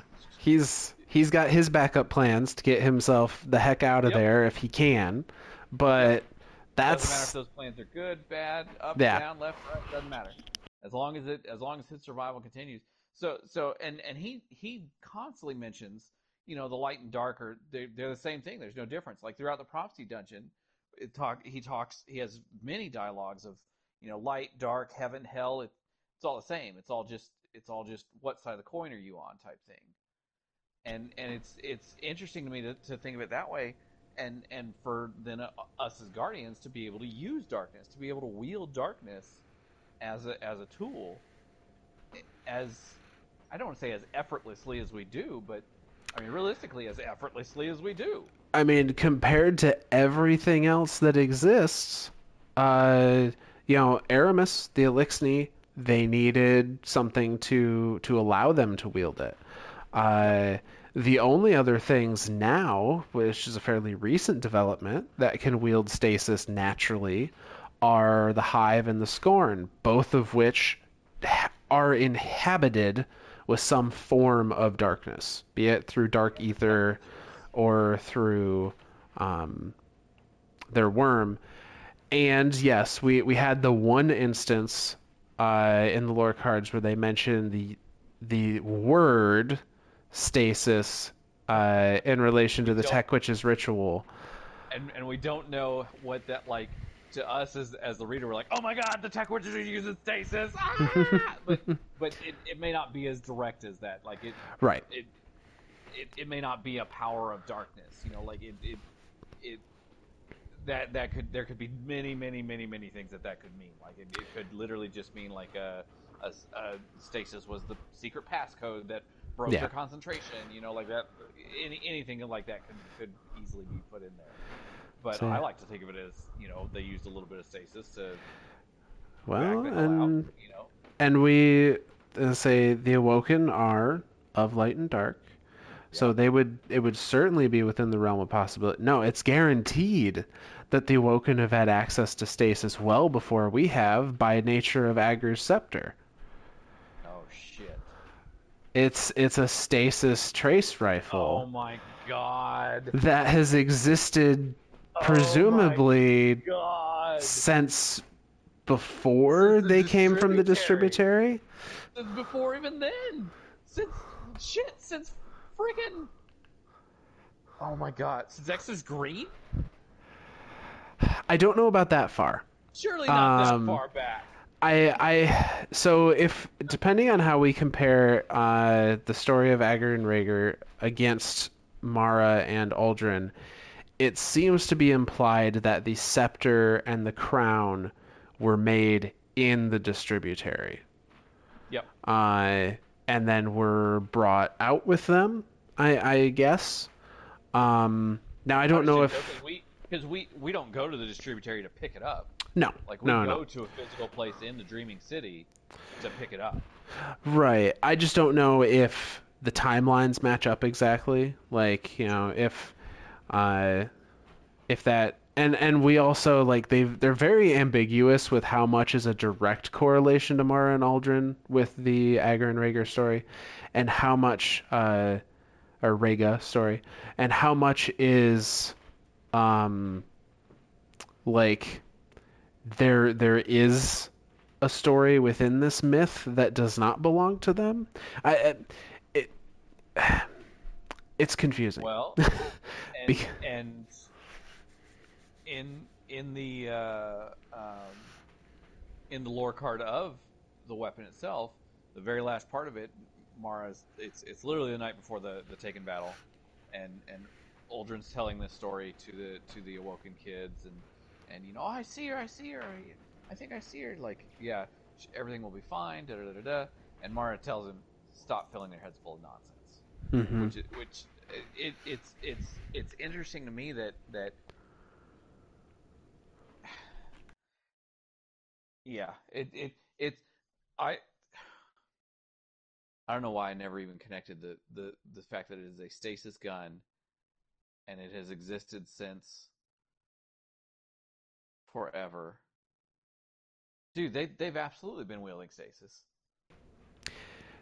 Yeah, I don't know if directly, but definitely at least in weaponry.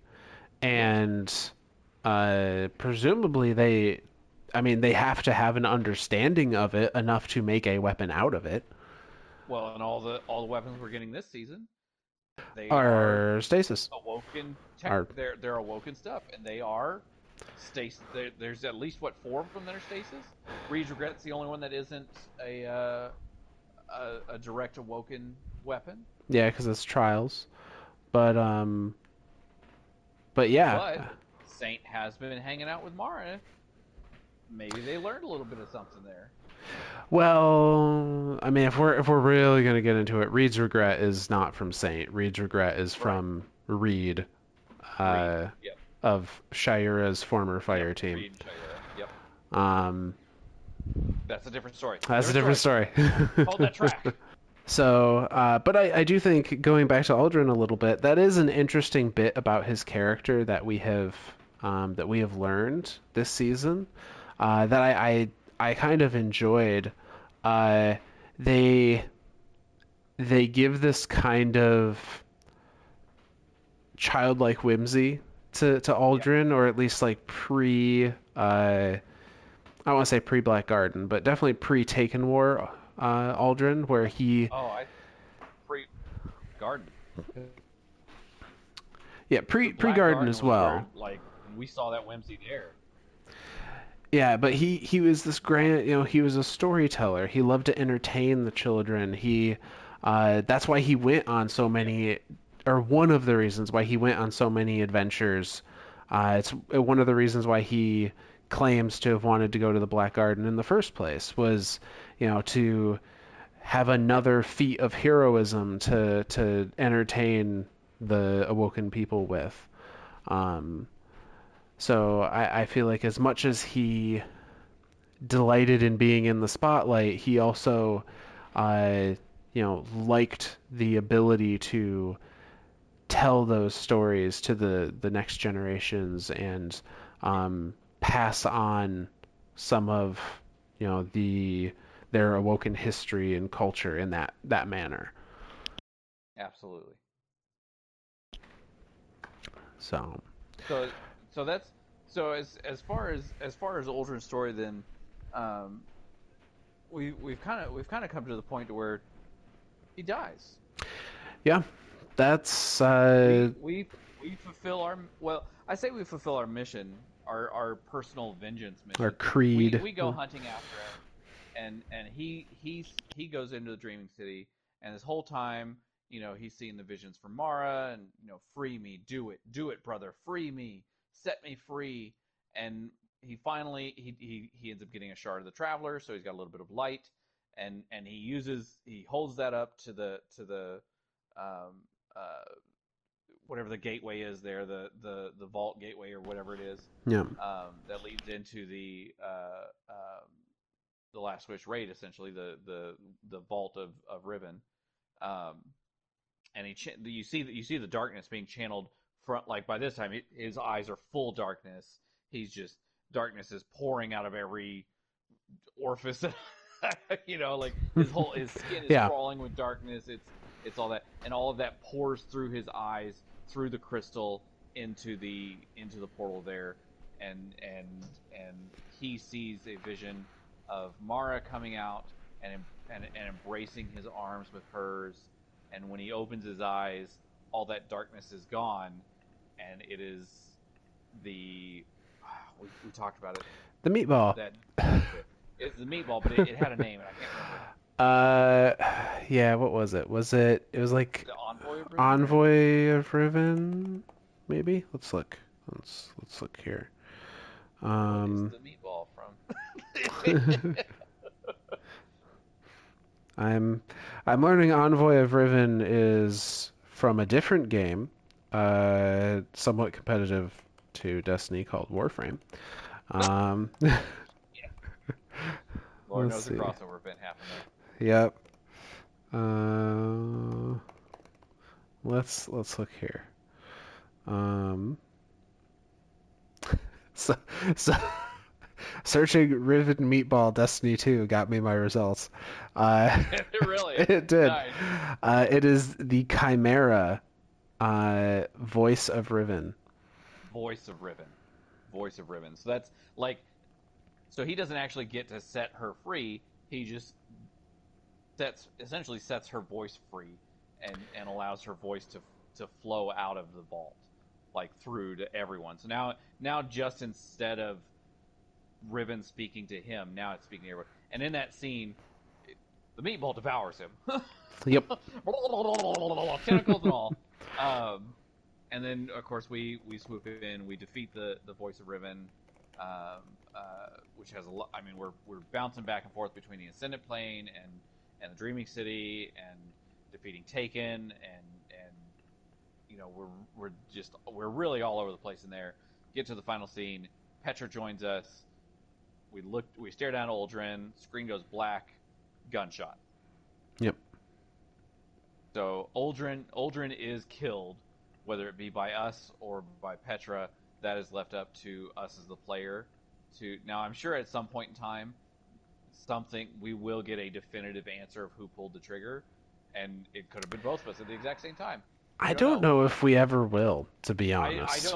don't truly think we will. We might, but I don't think we will. With everything that's happening between Petra and the Crow right now, it's very hard to make any type of definitive answer. Yeah, and it's always fun to so when this scene came out, people were so enamored with who pulled the trigger, Yeah. because they intentionally this left was it like ambiguous. This was like the new Who Shot JR Right. of Destiny, right? Like, this was the big, well, who done it? So I remember people taking the audio clips from that scene and like putting them in a spectrogram and going, oh no, there's two gunshots. They both did it. Who knows? The ultimate conspiracy theory. Who shot Uldren Sov? Yeah, so so now at this point in time, the Awoken are without anyone. Like, there's no, like, Petra's, I guess, the closest you come to as a leading force. Yeah, she takes over as Queen's Regent at this point. Yep. So not only is she Queen's Wrath, she is also Queen's Regent. Because she never assigns a wrath to herself, does she? No. So She never she assumes she's given the opportunity, but she never assumes queenhood herself. Right. So she leads us into the Dreaming City and helps us go through the Dreaming City. Um, we of course then we go into the last wish raid. We kill Riven, and we learn that Riven has granted one last wish, and that last wish has been brought up recently in this season, like literally last week, um, or this week, I guess. Mm-hmm. Tomorrow being reset. Uh, we still don't like. Petra is still under the pretense that that last wish was Riven's wish or Savathun's wish, one of the two. Yeah. And like we as the Guardian, like that's another point of speculation too. Like whose wish was it? We know like it's keep referenced as a she. We don't know if it was Riven's, if it was Mara's, if it was Petra's, if it was Savathun's, if it was, we have no idea of knowing. But the next scene we see of Uldren is a little ghost called Pulled Pork, who's been searching and searching and searching and searching and searching to the point of hilarity. Like you're never gonna like he starts scanning rocks, and they're like, "Wait, is your guardian gonna be inside the rock?" And he's like, "You never know. Gotta check." Pulled Pork comes across a corpse that's underneath a cloth, and does a little scanning thing, and then does a little res animation, and this corpse wakes up, and it's Uldren Sov. No, it's Crow. All right, you win that one. To us as the viewer, it's Uldren Sov. To the person that just got res, it's an I don't have a fucking clue what the hell just happened. What is going on? Who am I? What the shit is this? What is this floaty orb? Yeah. Which so, I think that's a good point to kind of wrap it up for at least this episode. Mm-hmm. There's still so much more. Like this is the beginning of Crow's story now. Like that, Uldren Sov is dead. Yep. And throughout Crow's story, it is mentioned. It is almost beat into us as a guard, as the player. Uldren Sov is dead. Uldren Sov is no more. The only person that exists in front of us when we are talking to this entity is the Crow, the Guardian. Until this season, where they seem bound and determined to make us wonder about all that. Change him the freak back, and I swear to God, if they change him back into Uldren, I'm a table flip something. Like, what the hell, Bungie? Pick a lane. Pick a friggin' lane, for the love of God. Well, I mean, they're operating within the biases of the characters in the story. You know, God. Everybody says, no, this is Crow, Uldren is gone, because that is the way it has been for every Guardian ever. Yep. But it's also taboo to even try to find out things about yourselves, about your past lives. Like, so Zavala continuously reprimanded Anna Bray every time she even mentioned wanting to find more parts of herself, and then when we find her at the heart of Rasputin, Zavala's there on the other side of the door, and she's like, "Oh, Daddy Zavala's here, and I'm gonna get in trouble. I'm grounded." Yeah. Like it's very much like this is pure taboo to even look for your former life, and the only other I think the only person that we've ever come across ever that knows anything of their former life is Anna. Every EXO remembers their name. Oh shit! That's why they are such and such 10, Micah 10, Yep. fucking Cade 6. Damn it! Every EXO remembers their name. Nothing else. But is that all they remember? But their name. I'm curious if the name of the EXO is literally like printed somewhere on their body. Well, I don't think so, because that's not the way that lore card reads. We talked about it during our Penguin episode. But there is a lore card that states, I think Micah is the one that says it, that every EXO Guardian remembers their name the moment they wake up. They don't all use their real name, quote unquote, real name, but every Exo remembers their name. So, and specifically their name plus their resurrections. yeah, plus their number. So Micah knows that Micah is Micah 10, and now Micah may not have a full understanding of the Exo, because we don't know how much of the Deepstone Crypt and the entire Exo facility that Right. Vanguard and Guardians have gone and explored and looked into. Because even we as the Guardian, when we go to the Deepstone Crypt raid, we just bring down the orbital state. We just bring down Morningstar. Yeah, no, Like, we don't explore the deep dark actual secrets. Yeah, and then like I got a piece of dialogue the other day when we were running through. I was helping Silius and Superval through the Beyond Light stuff, and we went to that big the room where you fight the technocrat, and behind him is that what is it? It's like a walkway out to an orb, and then there's just stacks and stacks and stacks and servers. Oh, yeah. And Yep. I was curious as to what that room was, and Ghost actually he tells us. He says these are all the memories of every Exo ever, and he talks about, Cade 6 is probably somewhere in here, and it wouldn't be our Cade, it'd be a blank slate Cade. Right. And we know, and Ghost even says, rest in peace, buddy. Like, and honestly, that was kind of a hard scene for me to watch. Like even that dialogue was like when he was like, rest in peace, buddy, and it was like, aw, that's what Cade would have said to us. Like, oh, damn it. So yeah, so we know that there is more to the Exo facility than just Deepstone Crypt itself. I mean, there's whole chunks of it that we get to visit as part of the Braytech facility on Europa. Because the facility itself is never given a name, right? We just know it's Clovis Bray's facility. It's just Braytech or Braytech. Yeah.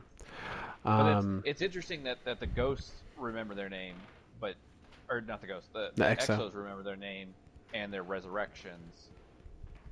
Specifically the name and number combo, but nothing else. Well, again, back to our Micah episode. Micah remembers bits and she has visions and dreams of her parents, of her fathers. Right. She doesn't know who they are or what the relevance of those dreams are, but she has them, which means those images are in there somewhere. Which I'm curious if that is something inherent to the Exo itself, or if that's something in is it the mix of the radiolaria and darkness that flows through them? Is it what is it that holds that information? So bringing this back around to Uldren to hopefully wrap stuff up. The one thing that, or I guess one thing that comes to mind that both Exos and Awoken have in common is that they both have dark. They're both inherently of the dark. So if having a portion of yourself be of the dark somehow lends to your ability to retain memories through resurrection of the light, maybe there's a chance Uldren or Crow will remember Uldren in some capacity. Now, if that's the case, then Zavala would have the same, and the Cryptarchs would all have the same. But none of them have ever tried because it's taboo. And I mean, we don't know, but I feel like none of them have had as traumatic an experience as Uldren and Crow have both had in both of their lives. Yes. Which we'll cover next time. Yes.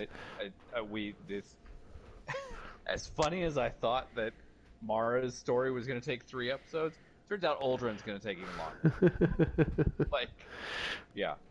Well, it's two people, kinda. It is the two So, people. you know, Uldren is dead. Uldren is dead. Long live Crow. Long live Crow. Yeah. Uh, I have somebody curled up next to me saying, "Nope, nope, nope." But yeah, with that, I do think we call it for the night. Yep. This has been a hell of a journey through Uldren's life. Like this has just been holy shit. Like the ups and downs and the revelations and everything about Uldren has just been. I don't want to say heartache after heartache, but there's just been so much in his life that has turned him in, It, or that has changed him as a person, and now to have him as a guardian, it is and I can't say as a guardian Bungie. because he's not. Uldren's dead. I know. It is Bungie writing yet another Greek tragedy in the Destiny universe. Oh, because everybody dies. Oh, I'm telling you, one of the interns, or maybe even Joe Blackburn himself, is a Greek tragedy major, and we don't even know it. Like that's what we don't know. But yeah, so as is typical fashion, we'll end this one with some thank yous. Thank you to Alpha for being our guest introducer tonight. Uh, um, I know Mark was able to sneak his way in here. I Uh, did. so thank you, Mark, or Clip. Sorry, I keep doing that. I'm bad at that. Now the internet knows my name. I think the internet knows your name. It's not like your YouTube page has your name on. Anyway, uh, Exactly. so thank you, Clips, for joining us. At least for the second half of it. Obviously, thank you to Myth, my co-host. Without you, this would just be me rambling into nothingness. Um, thank you to Bungie, obviously, for coming up with these stories. Thank you, Uldren, for being just as crazy as you freaking are. Yeah. That's yeah. Myth, And you got see you got you anything? next week. No, I think you about covered it. So I think that is a good spot to end, and we will pick up next time. With the crow. The Crow. All right, take it easy, guys.